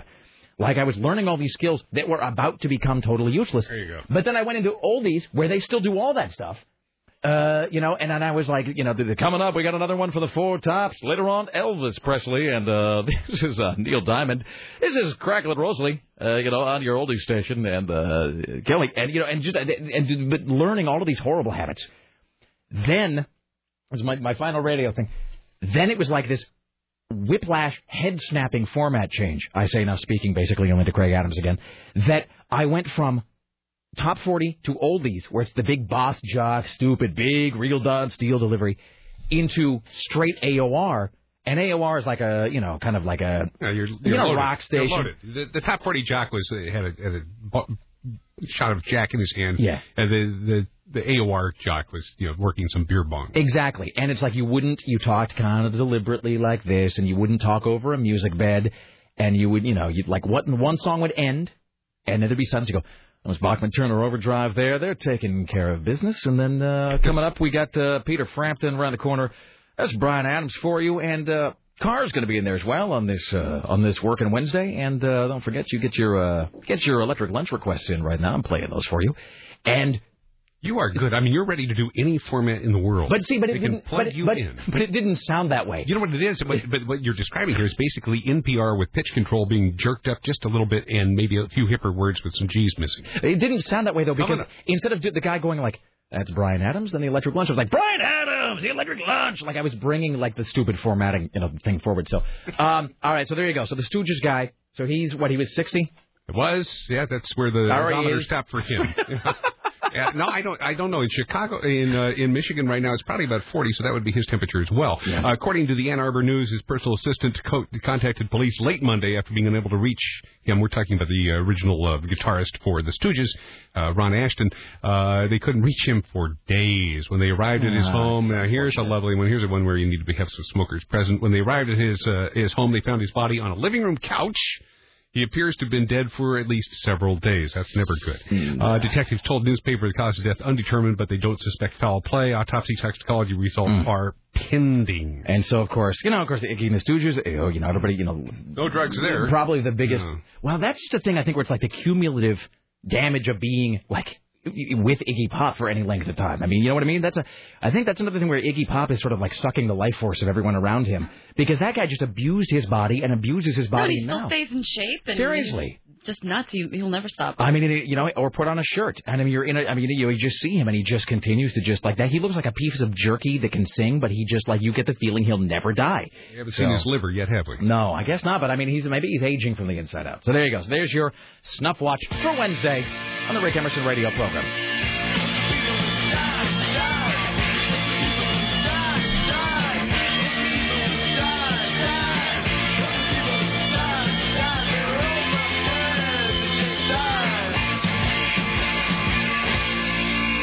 There's your Snuff Watch for Wednesday. I'll take a break here, but back after this. It is 503-733-2970. 503-733-2970. You have that look on your face. I was just going to ask you if you could name the 6 Three Stooges. I mean, the guy whose dad owns a bar must be able to do this bar bet. Wait, what? I didn't understand anything you just said. said. Can you name the 6 Three Stooges? I think we're talking about like a gang. Like, we're the 6 Three Stooges. No. I'm going to choke now. I'll do it when we come back. That. Wait, look over there. Back after this is the Rick Emerson Show. Little stranger.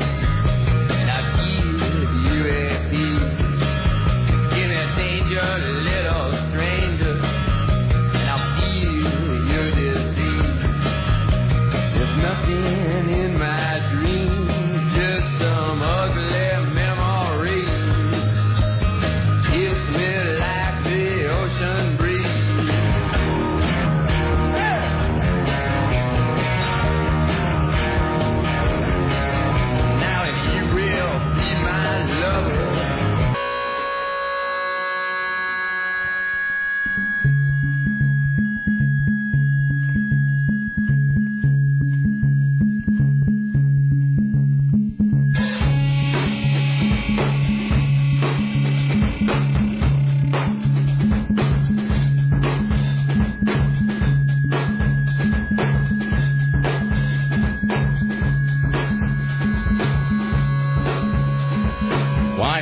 the Rick Emerson radio program. It's 503-733-2970. 503-733-2970. Coming up here in just a bit, do the top 5 for today. Top 5 for today.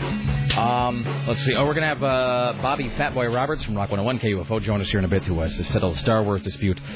More news from Tom Parker here in just a second, and so forth. Did you get this? This is the Britney thing from you? Yeah. All right. So where did you see this? Where's this Britney story from? It's from BritneySpears.com. Well, okay. Now this is. I don't even. All right. I can't even really read this whole story on the air, although I guess it's very brief. So this is breaking news about Britney Spears and the album Circus. So they've announced the third single from Britney's album. So the first single was Womanizer. Second single was Circus, which is also very good. Boy, there was a great little Britney moment the other day when Dave Zinn and I were at the front desk, and Dave was listening to the Britney album, and that song Circus came on, which is, it's a great song. And Lisa Wood was there from, she does Viva La Luna, and she's the promotions director at Rock 101 KUFO.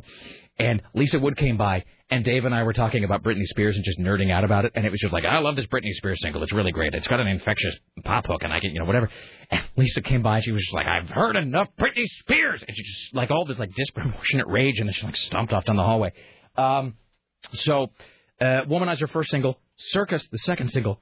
And so now from BritneySpears.com, they are saying that Britney's third single is going to be this track whose title I cannot say on the air because it is, I believe, what the FCC would determine to be an unacceptable double entendre. And, in fact, the weird thing about it is that same double entendre forms almost the entirety of the hook. So I have no... And another, and it's catchy. It's got a great melody and everything, but it's like... But it's like... When you talked to Paddock, and he said there's no way in hell he'd put it on jam. I had asked Paddock about that. I said, like... Just out of curiosity, and I apologize for being so vague about it. You go online, you look it up. This is the you'll see it. It's the song has the word. The song has the name. If you're feeling left out at home, now I've got to go look it up myself. I'll show you. You're going to show me, but not tell them. Don't say that out loud. But that's the name of the song. I see. And it's one of those things that to the eye is very clever, but when you sing it, it's going to be so brilliantly clear. There's an old April Wine song, actually. Those AOR fans in the house, rock dudes, will remember a band called April Wine, most famous for a song simply called I Like to Rock. And April Wine had this song about a girl named Kay, and it was about, you should tell Kay hello. If you see her? If you see her. And this rework that. This is very similar to that. And I asked Paddock, I'm like, I told him, and I predicted it. I said, this is a huge song. This is a great song. I said, is there any way anybody would ever play it? And he looked at me, he's like, no effing way. It's not going to happen. Well, we'll see. All right, let's do a couple, watch it. We'll do the Watch, Joy of Christmas. We'll do a couple stories, and we'll do the These top are 5. lovely stories, too. Do we have Christmas music for the Christmas one? Yes, we do. All right, ladies and gentlemen, here's your Joy of Christmas. Well, you thought you'd purged it from your system. For Wednesday.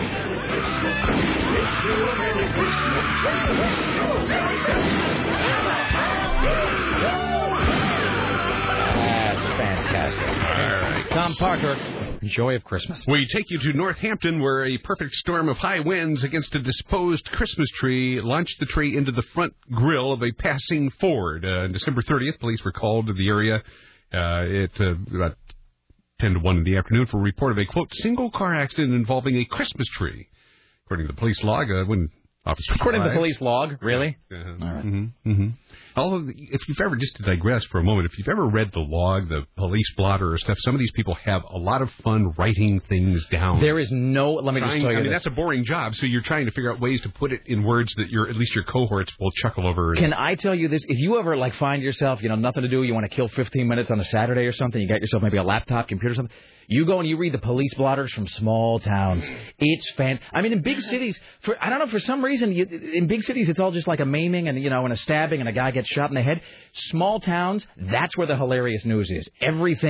All of the crime in small towns tends to be bizarre and funny. There's nothing happening. This is where somebody breaks into somebody else's house, turns on Cartoon Network, and drinks all their beer. Totally. And it makes the police blotter because there's nothing else happening. Exactly. So this is the guy's driving along in a tree, just launches itself into the car? When officers arrived, it is a big windstorm, much like today, folks, so hopefully your neighbor has recycled theirs. The driver of a 1998 Escort, said he was motoring along the road when a Christmas tree that was left on the curb for recycling became airborne and, quote, blew into the grill of the car. That's almost impressive, though, those are some big-ass winds, I would think. I mean, a tree weighs...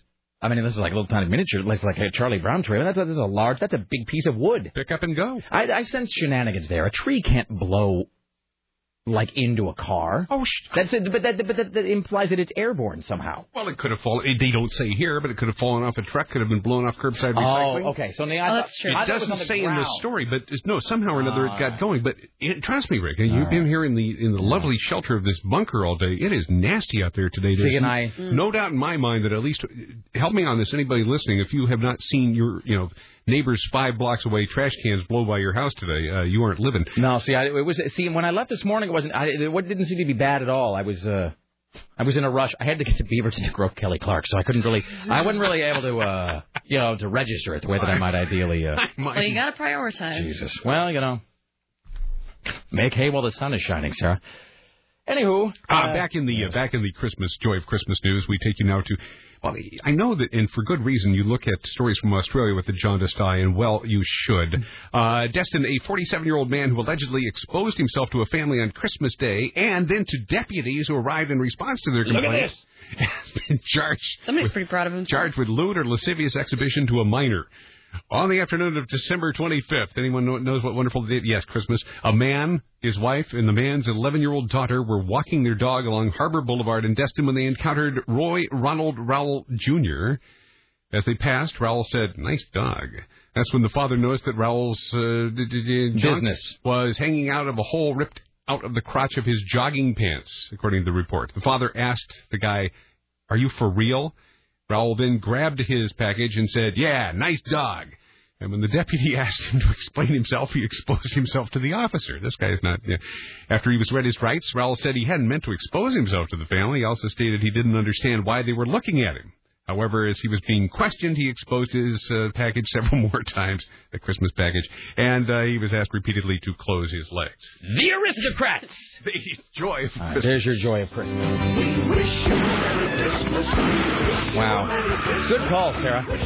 I doubted, I have to say, for a moment. I doubted, your decision to go forward with the joy of Christmas. I doubted the whole way through. All right, Tom Parker, I'm going to hand you the top 5 here. We'll play our opening theme. Okay. And then we'll have you do the... 5, there you go. 4, 3, 2, 1, fire.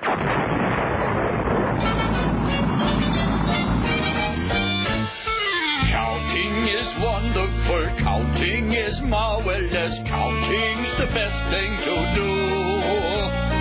Counting is happiness, counting is ecstasy. I love to count, don't you? All right, ladies and gentlemen. By the way, I'm still getting email about the Kelly Clark thing. And by the way, everybody keeps saying, you mean the Since You've Been Gone, not Kelly Clarkson. And I'm sure that Kelly Clark is tired of hearing that. No, she writes, she's a lovely young lady who writes for Willamette Week. She's the arts and culture editor, actually, to be specific. And the problem lies in your mere loveliness, according to Mr. and also she's Emerson's subconscious. Quite brainy. And so forth. So you were groping her brain. I didn't. Yes. So real quick, we've got this. Let's see. What is the big deal about... This is from a man, by the way. What is the big deal about touching? It says, girls touch me all the time when they talk to me. I mean, all the time, but none of them want me, or do they? I'm not this blind, am I? Man, I'm clueless. Hold on. Sarah's got an insight to this. Yeah, it depends, I guess. I mean, you do touch people that you like a lot. If it's with the palm of their hand pushing you, that's not a good thing. Yeah. No. That kind of touching, probably not into you.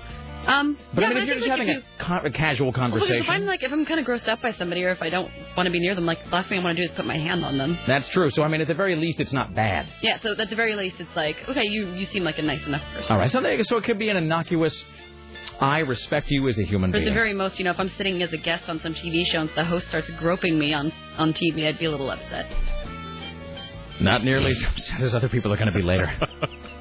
By the way, before we launch into this top five, I've got to share with the audience members here a little more behind the scenes on these two.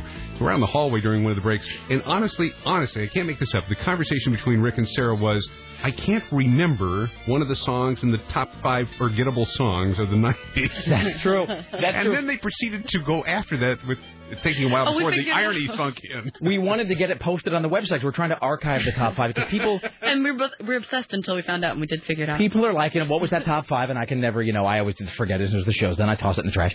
And so Richie, God bless him, is trying to archive all of our top 5s. And so on Monday, we did these top 5 bands you've completely forgotten about.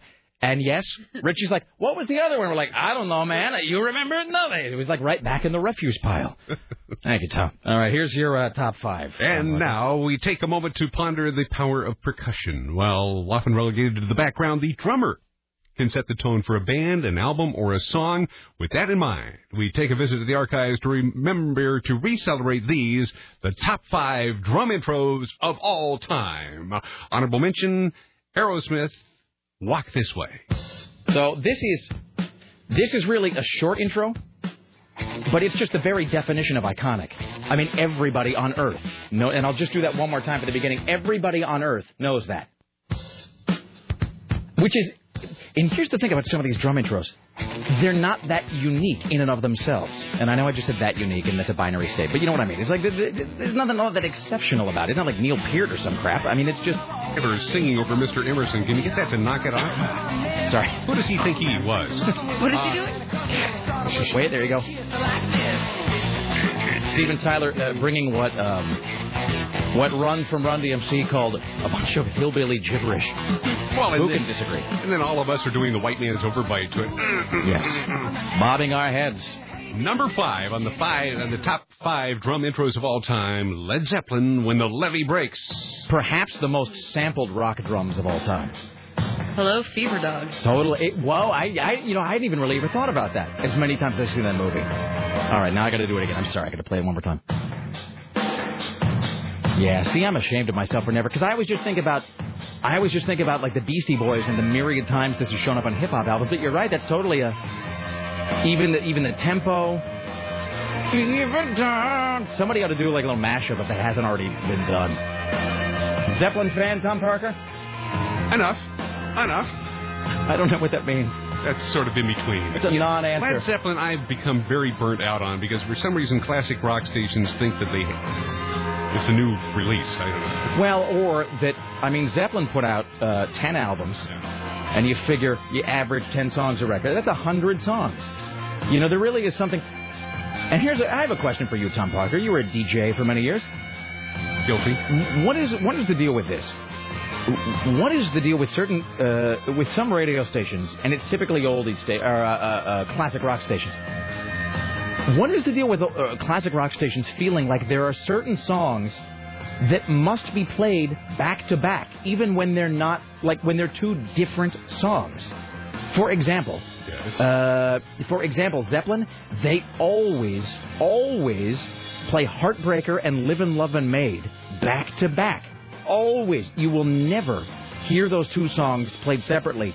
And it's like completely arbitrary. There's no reason for it. Well, but some of those are just so great. I mean, the fact of the matter is the next song in that case is so good. It's like Do You Maker. When you crank that thing up, it's got a great beginning lick, so it makes a great transition. I'm guessing that's what it's all about. Maybe. They do that with when you start Santana, Black Magic Woman. I mean, the beginning of that is... I try never to do that. Well, but it's the same concept. It's a low organ thing that does a nice segue. The segue thing. It's like they do that with We Are the Champions, We Will Rock You, too. You always hear those back to back. Oh, yeah. Oh, very strange. Let's just take one moment, though, just to listen to that. The drums recorded in a stairwell, I think. All right, there you go. Top 5 drum intros of all time. Not a drum machine, by the way. And here to show Mr. Emerson's eclectic taste and great knowledge of the various ends of the spectrum. Number 4, top 5 drum intros of all time. Benny Goodman and his orchestra, Sing, Sing, Sing. God, what a great song this is. By the way, you know what I didn't realize until after this list was already put together? Is that one of the songs coming up later in the list actually just flat out stole this. I won't give it away. This is such a great song. Oh, yeah. And our grandpas knew what they were into. Well, I mean, I'm not trying to be all Mr. Holland's Opus, where I talk about, no, kids, they had rock and roll then. They just called it Beethoven. Or, something where you're trying to convince people that music was edgy. But this is, it's a pretty intense-sounding song. Well, and you think about this against the background that this music was introduced in. Be My Honey Bunny in the good old summertime. All this innocuous little syrupy stuff, and along come these guys that blew the lid off it. It is no coincidence, by the way, that if you've seen, I'm a big Woody Allen fan, you see the Woody Allen film Deconstructing Harry, one of his finest works, and there's a sequence where Woody Allen's character goes to hell, where the devil is Billy Crystal, but Woody Allen goes to hell. And hell is, of course, this completely debauched bacchanalian place. And the song playing in hell constantly in a loop is this song.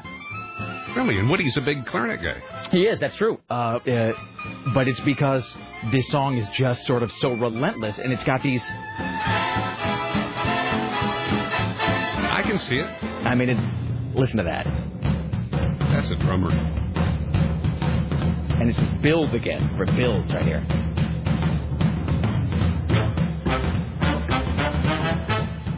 That's dynamics. Listen to that build. I know it's kind of sad, but this song always reminds me of The Mask. No, that's fine. Oh, yeah, it does have that, yeah. Although that was some good dancing by Carmen Diaz. Mm-hmm. Wow. Diaz. All right. Canada top 5 drum intros of all time. All right. Number 3 comes from the deep vinyl groove cut by Alice Cooper, $1 Billion Babies.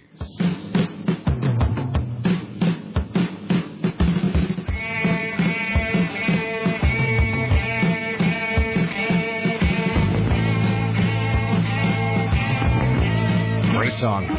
Notice in none of these are we giving the actual drummer credit. This is... see, I know you were going to do that to me. The drummer for the original Alice Cooper was not Michael... It's not Glenn Buxton. It's not Michael Bruce. It's not Dennis Dunaway. Or is it? I think it's Dennis Dunaway. See, that's one of those things I would have known. Alice Cooper, Michael Bruce, Dennis Dunaway, Glenn Buxton. Oh, God. You know what it is, and I'm choking on it. And probably all the guys in the band I just named are not the drummer. Oh, I'm a terrible person. Damn you, Tom Parker. What a creepy song it still is. Eric Singer? It's not Eric Singer. I'll give you that. And the great thing about it is... Eric Singer wasn't born when this was finished. They must have known, too, what a great hook that the drum pattern and the guitar is, because they repeat it like 15 times. In fact... Yeah, and to get off of this genre, look at Motown. If we recall that, if you have not seen the fabulous documentary called Standing in the Shadows of Motown, you really should, because on all of those songs, it was the same set of studio musicians, many of whom were improvising, and then they were hired out of jazz clubs in Detroit in the late 50s, early 60s. But the drummer on that, you listen to the beginning of Same Old Song or any of the number of these things, just sets the tone and drives these things. And absolutely. These drummers just Neil Smith, that's his name. There you go. See, Neil Smith. Real quickly before we move on to number 2, let me say this about Motown. Motown, if you've seen Standing in the Shadows of Motown, obviously, great movie. Joan Osborne, the most soulful person in the pack, I think, of the singers they had that day. Oh, okay. That's between you and your God, I suppose. You think? I'm not a... I thought on the film, I thought she blew everybody else off stage. Moving forward to a place of common ground, Tom Parker. But that guy who is the in-house drummer for Motown... No, this is like the gun control. We're never going to agree on this. And also the guy who drummed on the Stax records, like the Whole Knot I'm Coming by Sam and Dave, Soul Man, all of those, Mr. Pitiful or Hard to Handle by Otis Redding.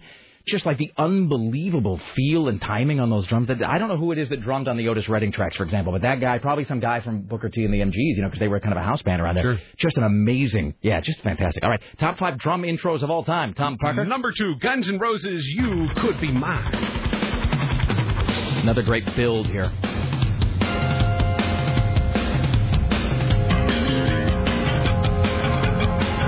And then all the instruments kind of fall into lockstep there.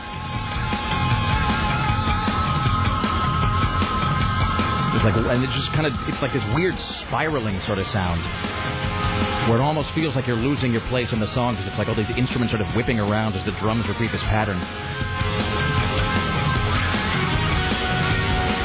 It's Adam Sorum, or Matt Sorum. Did I say Adam Sorum? Matt Sorum. Sorum.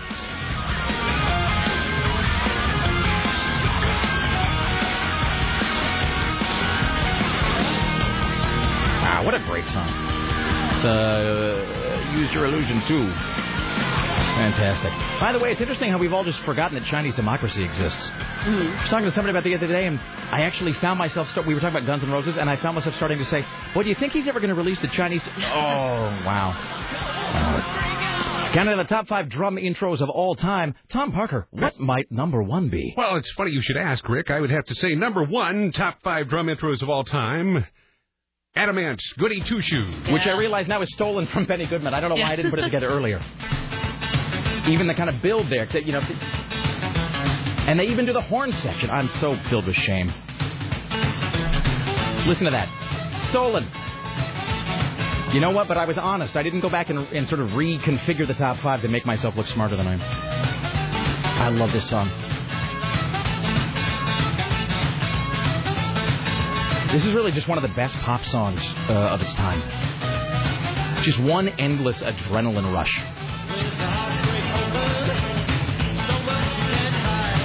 You know the song, don't you, Sarah? Oh, yeah. Yeah, I can't tell something. Sometimes with you, there's weird pockets where you know it, and then weird pockets, like with me, where I just won't recognize, something that I should.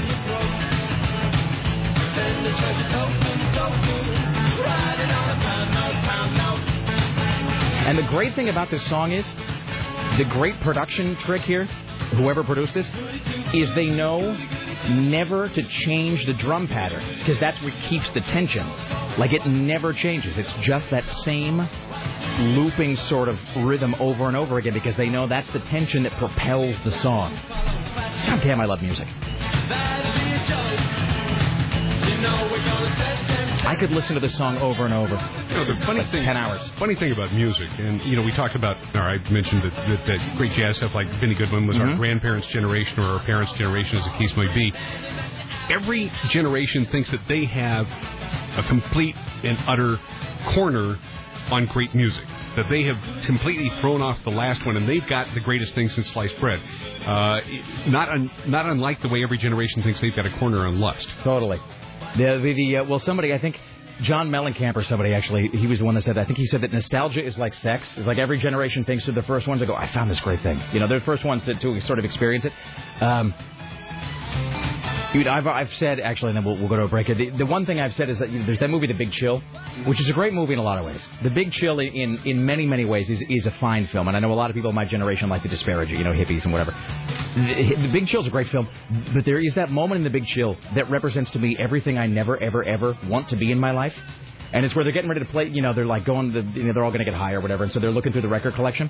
And Jeff Goldblum says to Kevin Kline, hey, don't you have any music from like this decade? And Kevin Kline says, there is no other music, not in this house.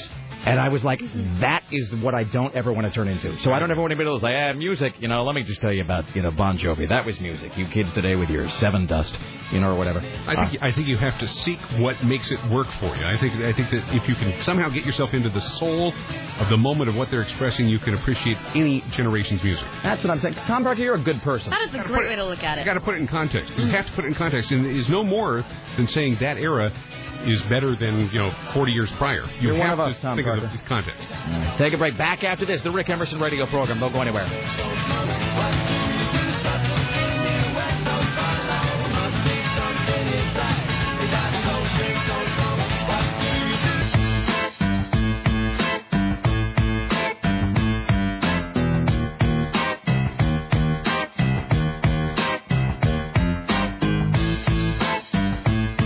Why, hello, it's the Rick Emerson radio program.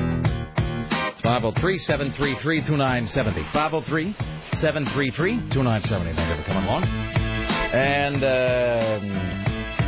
so forth. Like us at 3, Mike Amaro Show at 7. Join us tomorrow when our guests will include Dorothy Casaseri from the National Enquirer and Mr. Skin. And we're going to, by the way, we're going to try to, damn me to hell. All right, well, never mind. I think is this just self-loathing or something? No, it's one of those things I realized I forgot to do. So probably tomorrow, I think we're going to be talking to somebody from Hell's Bells. They're going to be playing at Dante's on Saturday. They're doing the most righteous thing, by the way. They're playing Highway to Hell and Back in Black all the way through in their entirety, which is like the best thing I've ever heard. So I think probably tomorrow we're going to be talking to somebody from Hell's Bells. Also, I don't want to jinx myself. I almost don't want to say it out loud. I'm on the trail. I'm pursuing Don't say it. Don't say it, because I know exactly what you're talking about. When you utter something that is going to possibly happen, all of a sudden it goes to doo-doo. All right, well, there you go. And then the next thing you know, somebody's putting it on themselves in an airline... Should I write it down and show it to you all? No, don't even tell us. Cause that no! Just be quiet. I don't want to know about what's here when I'm not. All right. Okay, so we'll do a whole bunch of other stuff to get through, by the way, including the fact that I'm still getting the... how about this one? Let's see. Listen to this. Peggy versus Joan. Rick... Peggy is the better and stronger character, and it was a good compliment, says this guy. Now, wasn't this the character who was pregnant and didn't know it? Well, she hid a baby, but it's still not hit, but hid a baby. But none of us is perfect. But the essence of it was she didn't know she was pregnant. Well, it was a simpler time. Listen to this. Comparing a woman to Joan would make it seem like they work hard, but no one respects them and thinks of them only as eye candy. See? So you don't want to compare... a woman to Joan. How about this? Peggy/Joan. Rick, while you went full-on douche referring to Cheryl as Peggy, I do agree it would have been much worse to call her Joan. See, what surprises me, the men are all on board here. Is that Fat Boy's cell phone? Sorry.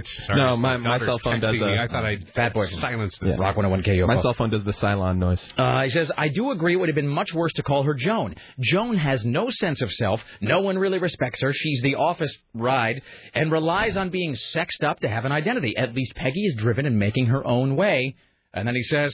Doesn't excuse your douchiness, though. Sorry, you might as well have said, my chick will take care of it. She does my bidding, and that's woman's work. Seriously. If Nicely you need that done. much of an explanation, there's people who think one way and then people who think another. Well, I think people are sort of playing down the element of mentor and apprentice that goes on with Don and Peggy. Always two there are, Bobby. Yes, always two. Or the lever. I mean, yeah, she might be a strong, independent woman, but she also worships him. Wait, are we talking about Cheryl or Peggy?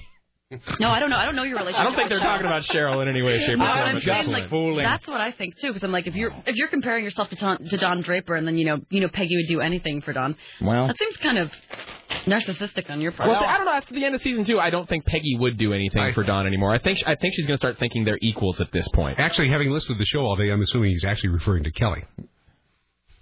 He's hoping that that's the one who will do anything. I was hoping we'd moved off of that. All right. Well, in any event, so I don't. Okay, all right. And I don't even really know. Here's the thing. I don't know what percentage of the audience at this point. I mean, I don't know what percentage of the group of people listening are also Mad Men watchers. But it is worth considering. You think on this, Sarah. It's worth considering that we put it to the people at some point. But before we do that, so Bobby Fatboy Roberts, Rock 101, KUFO, Court and Fatboy 3 to 7, yes, so indeed, forth and blah blah. Uh-huh. Okay, so I was out with Jason Crump and Aaron Geek in the City Duran last night. Yes. And you would think at this point in 2009, all of the Star Wars discussions or debates or arguments or disagreements that could ever happen have already taken place and been settled, right? At least 3 or 4 times over. Right, like that's the thing. It's like there's you figured it all out. Especially between Jason and Aaron. Yeah, like he's not saying Carrie. Move on. Yeah. So I brought up The Godfather because you guys are going to be showing The Godfather this Friday. Yeah, this Friday at the Baghdad. And so I was bringing up the fact, I said, every time I watch The Godfather, there's this thing that bugs the hell out of me. It's the moment that takes me out of the film. And it's the moment when Michael Corleone and Kay are leaving the theater, and they're walking by the newsstand, and they look down and they see the New York Post or whatever, and it says, Vito Corleone gunned down in gangland, whatever, feared dead. Yeah. And Michael doesn't see it, and Kay says, Michael, and he picks it up, and he goes, they don't say if he's dead or alive. And then, and then they just, walk off. And at no point ever does the guy running the newsstand go, 10 cents. Yeah. Bastard! And they don't know he's Michael Corleone. He's unknown at that point. You've talked about that before. That really keeps you up at Bugs night. the hell out of me. At no point does the guy go, you got to pay. Yeah. So, and he would have at that point. He probably would have said something the instant Michael touched the paper. Hey, not free, not a library. Exactly. That would be a good high concept about little things in movies that are very well known. Tomorrow. He's writing it down. Can I give one? Yes. Like in Gremlins, when you're not supposed to feed a gremlin after midnight.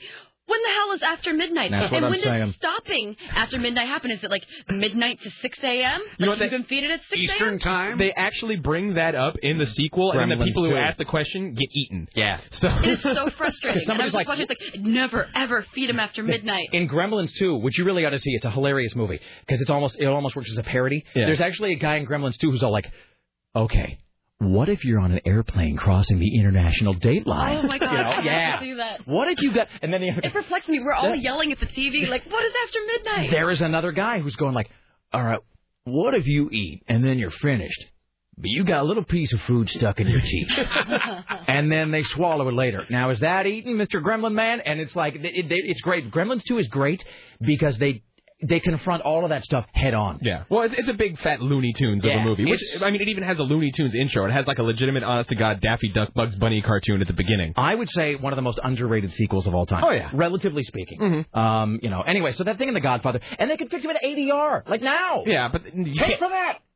Done. Finished. Watch it for 6. Well, then there'd be all kinds of, like, I don't know, Godfather goons on the message boards, whining and crying. I'm just saying. There's special edition. Yeah. Was Jabba running a newsstand? Yeah. All right. Coppola raped my childhood or something. So I'm out with Aaron and Jason last night, and we're talking about you guys showing The Godfather. Okay. And I bring up the thing of, like, you know what bugs me? And I bring it up. And Aaron goes, you know what just started bugging me about Alderaan?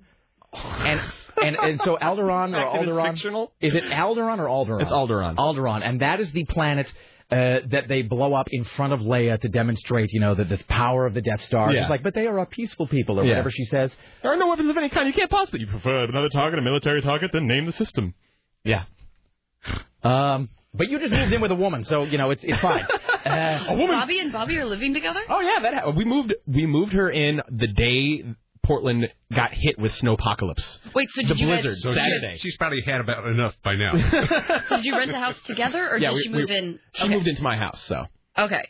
So your existing residence, she now lives in. Yeah, and we actually made it through the snowpocalypse 2 weeks straight, like together, 24/7, and didn't even get in a fight. That's a good sign. You got a new, you got a new iMac. And I got an iMac out of the deal because she wasn't using it. She moved hers over, and I'm like, yes. I wrote something on my blog about I'm writing this in a new Mac, and Bobby immediately sends me a thing. I'm on a new Mac too. It's fantastic. These keys feel like butter beneath my fingers. We should be Mac friends. Let's be Mac friends. I want to lick these icons on the screen. They're jolly and candy-like. They taste like snozberries. Anyway, so I'm at dinner last night with Aaron and Jason, and Aaron's like, you know what? Something bugs me about Alderaan.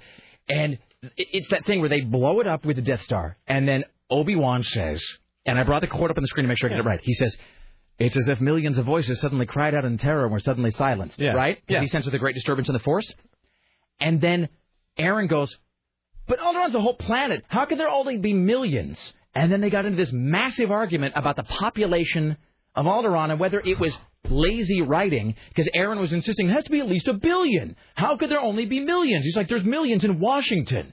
And so then Jason and Aaron went on this full-on smackdown about the size of that planet and how many people might be on it.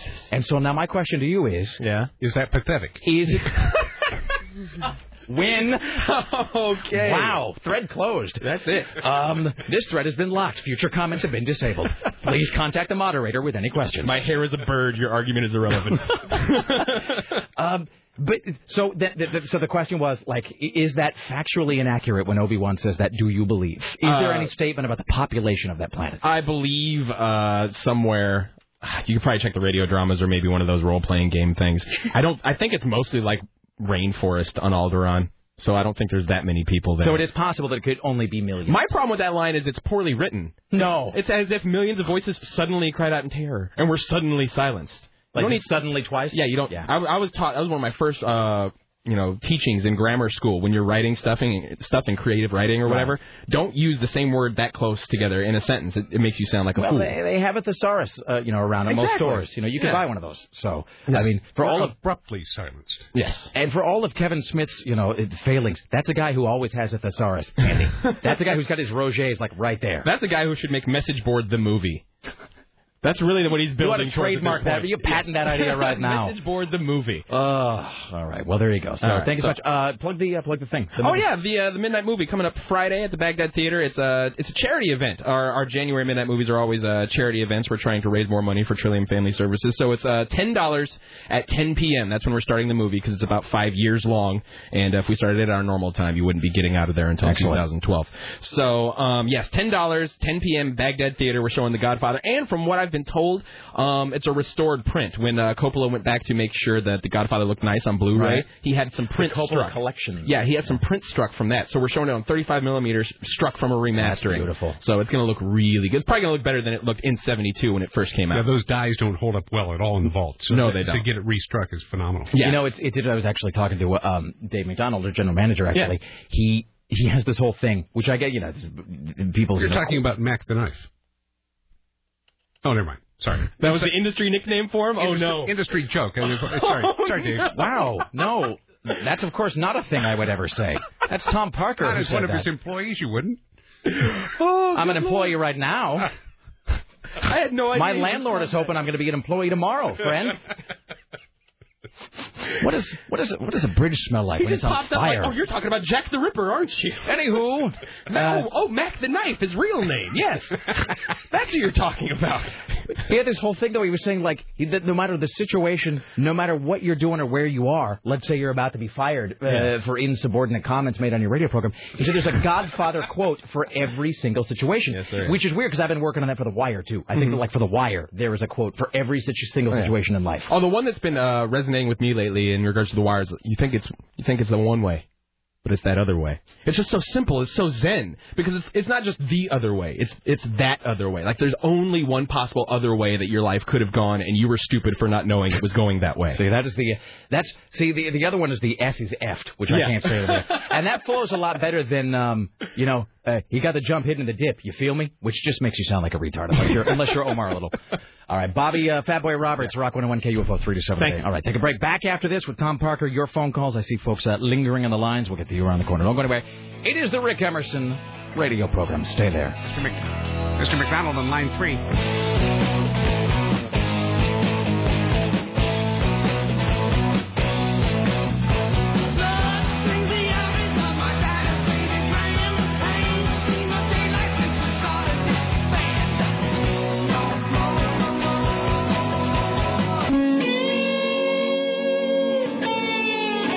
We now enter the saddest part of the broadcasting day, the final segment of the Rick Emerson radio program. This question is for Sarah. We'll get calls here in just 1 second, by the way. Says, Rick, I just watched the first season of Lost. Let's see. I'm going back and watching all the seasons. Oh, my God, what am I getting myself into? Oh, you're screwed. I burned through the 2-hour series opening in 5 episodes last night. I'm now sucked in. What I want to know from Sarah is if I need to burn through as much as I can before the season premiere this month, or if I can watch the season premiere this month without seeing every single preceding episode. I'd say if you're committing to it, do it now. Like, do it because, and plus, if you are a big fan of Lost anyway, you won't be able to stop yourself. Because I did it in about a month, all 3 of the first seasons. But the episodes are long. They're like 50 minutes apiece, and they're like 20 episodes a season. Would you say if there's a time crunch and he's not able to watch all of the preceding episodes, try to watch as many as possible. But he could still pick up the season premiere? Yeah, I guess. I mean, but he won't be as attached to the characters, I suppose. All right. And when is that? I think it's the end of this month. I don't know. I've been so off of Lost for so long. They've strung us along for 9 months. Kelly Clark is having a kickoff potluck for the Did she season invite you? 4.5. No. No, it's almost hard to believe that I wasn't invited. Maybe I funny could... how she tells you about things she's doing yet doesn't invite you. While dropping the word husband into the sentence like 5 times. And restraining order alternately. Hi, you're on the... Hey, look at this. What's this glittering on my finger? Oh, it's a huge wedding ring. Hi, you're on the Rick Emerson radio program. Hello. Hey, everybody. What's up? I was just a little disappointed Van Halen didn't hit your top 5 list. And here's the thing about that. So there's like 100 emails that are all like, no, Halen, you are a poser. Fail. I mean, Hot for Teacher, that's the epitome of drum solo entrances. Now, here's the thing, is that Fat Boy actually said the same thing. He was like, dude, you were pwned, no Hot for Teacher. But here's the reason I didn't do that, though, because I am to understand, and maybe I'm wrong about this, I am to understand that the beginning of Hot for Teacher, I mean, they kind of, like, the cymbals sort of come in later when Eddie Van Halen starts playing the guitar. He starts doing that, wow, wow, wow, and he's like noodling. But I was to understand the beginning is not, in fact, a drum set. That the beginning is a Harley Davidson, and they've slowed it down. It's like a syncopated, but those aren't drums, right? So it's a syncopated Harley Davidson idol. But they match over. I'm sorry? They flow into each other. Like starts out with the Harley, but then the drums kick in, and oh man, I don't know. Listen, I can tell you're like it's like your whole world is crumbling around it. Rick Emerson, everything I thought totally. I knew. It's gotta be the opener. No, I guess maybe I have to go back and listen to it now. So now I feel like I failed you. I don't deserve to live. All right, I'm sorry. Try to get past your betrayal, sir. I'll try. Okay, thanks. Not he will. He'll try. Great, that's wonderful.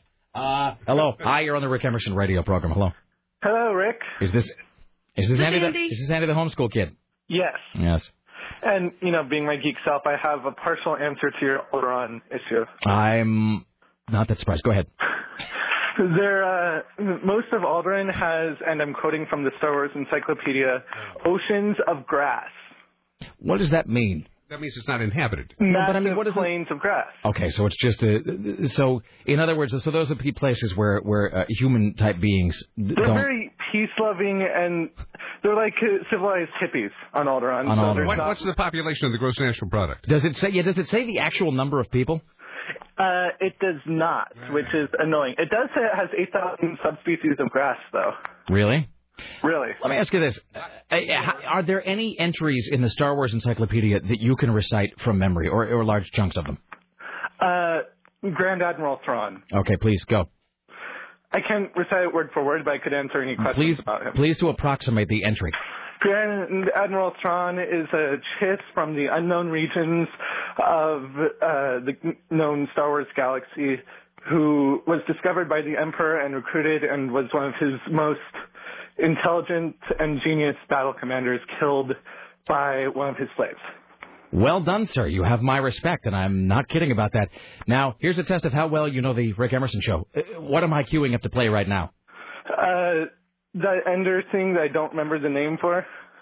Do you mean? Shiny, a slang term for great use in the television series Firefly and the movie Serenity. Yes, I think. All right. Do your parents? The answer is nothing. Do your parents have a basement?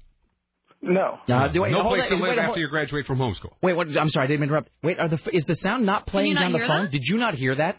No. Oh, the whole thing. Did you mean... see, I have to go back and fix this all in post. Did you mean... Shiny, a slang term for great use in the television series Firefly and the movie Serenity. I should have known that. All right, there you go. All right. So that's a thing. That's the next thing you ought to memorize, sir. All right, then. All right. Thank you, my friend. You're welcome. All right, there you go. Thanks. I dig that guy. Andy's pretty awesome. His mom makes some bitchin' cinnamon rolls. That's not his mom. That's Andy. He made those? That is Andy who made those because he wants to be a baker. That's the thing. You guys are violating a basic thing. You remember Joanne Worley used to be on Laughing a Million years ago? Yeah. I did a TV show in San Francisco one time. She was a guest host. I was a guest host. And somebody brought her some food.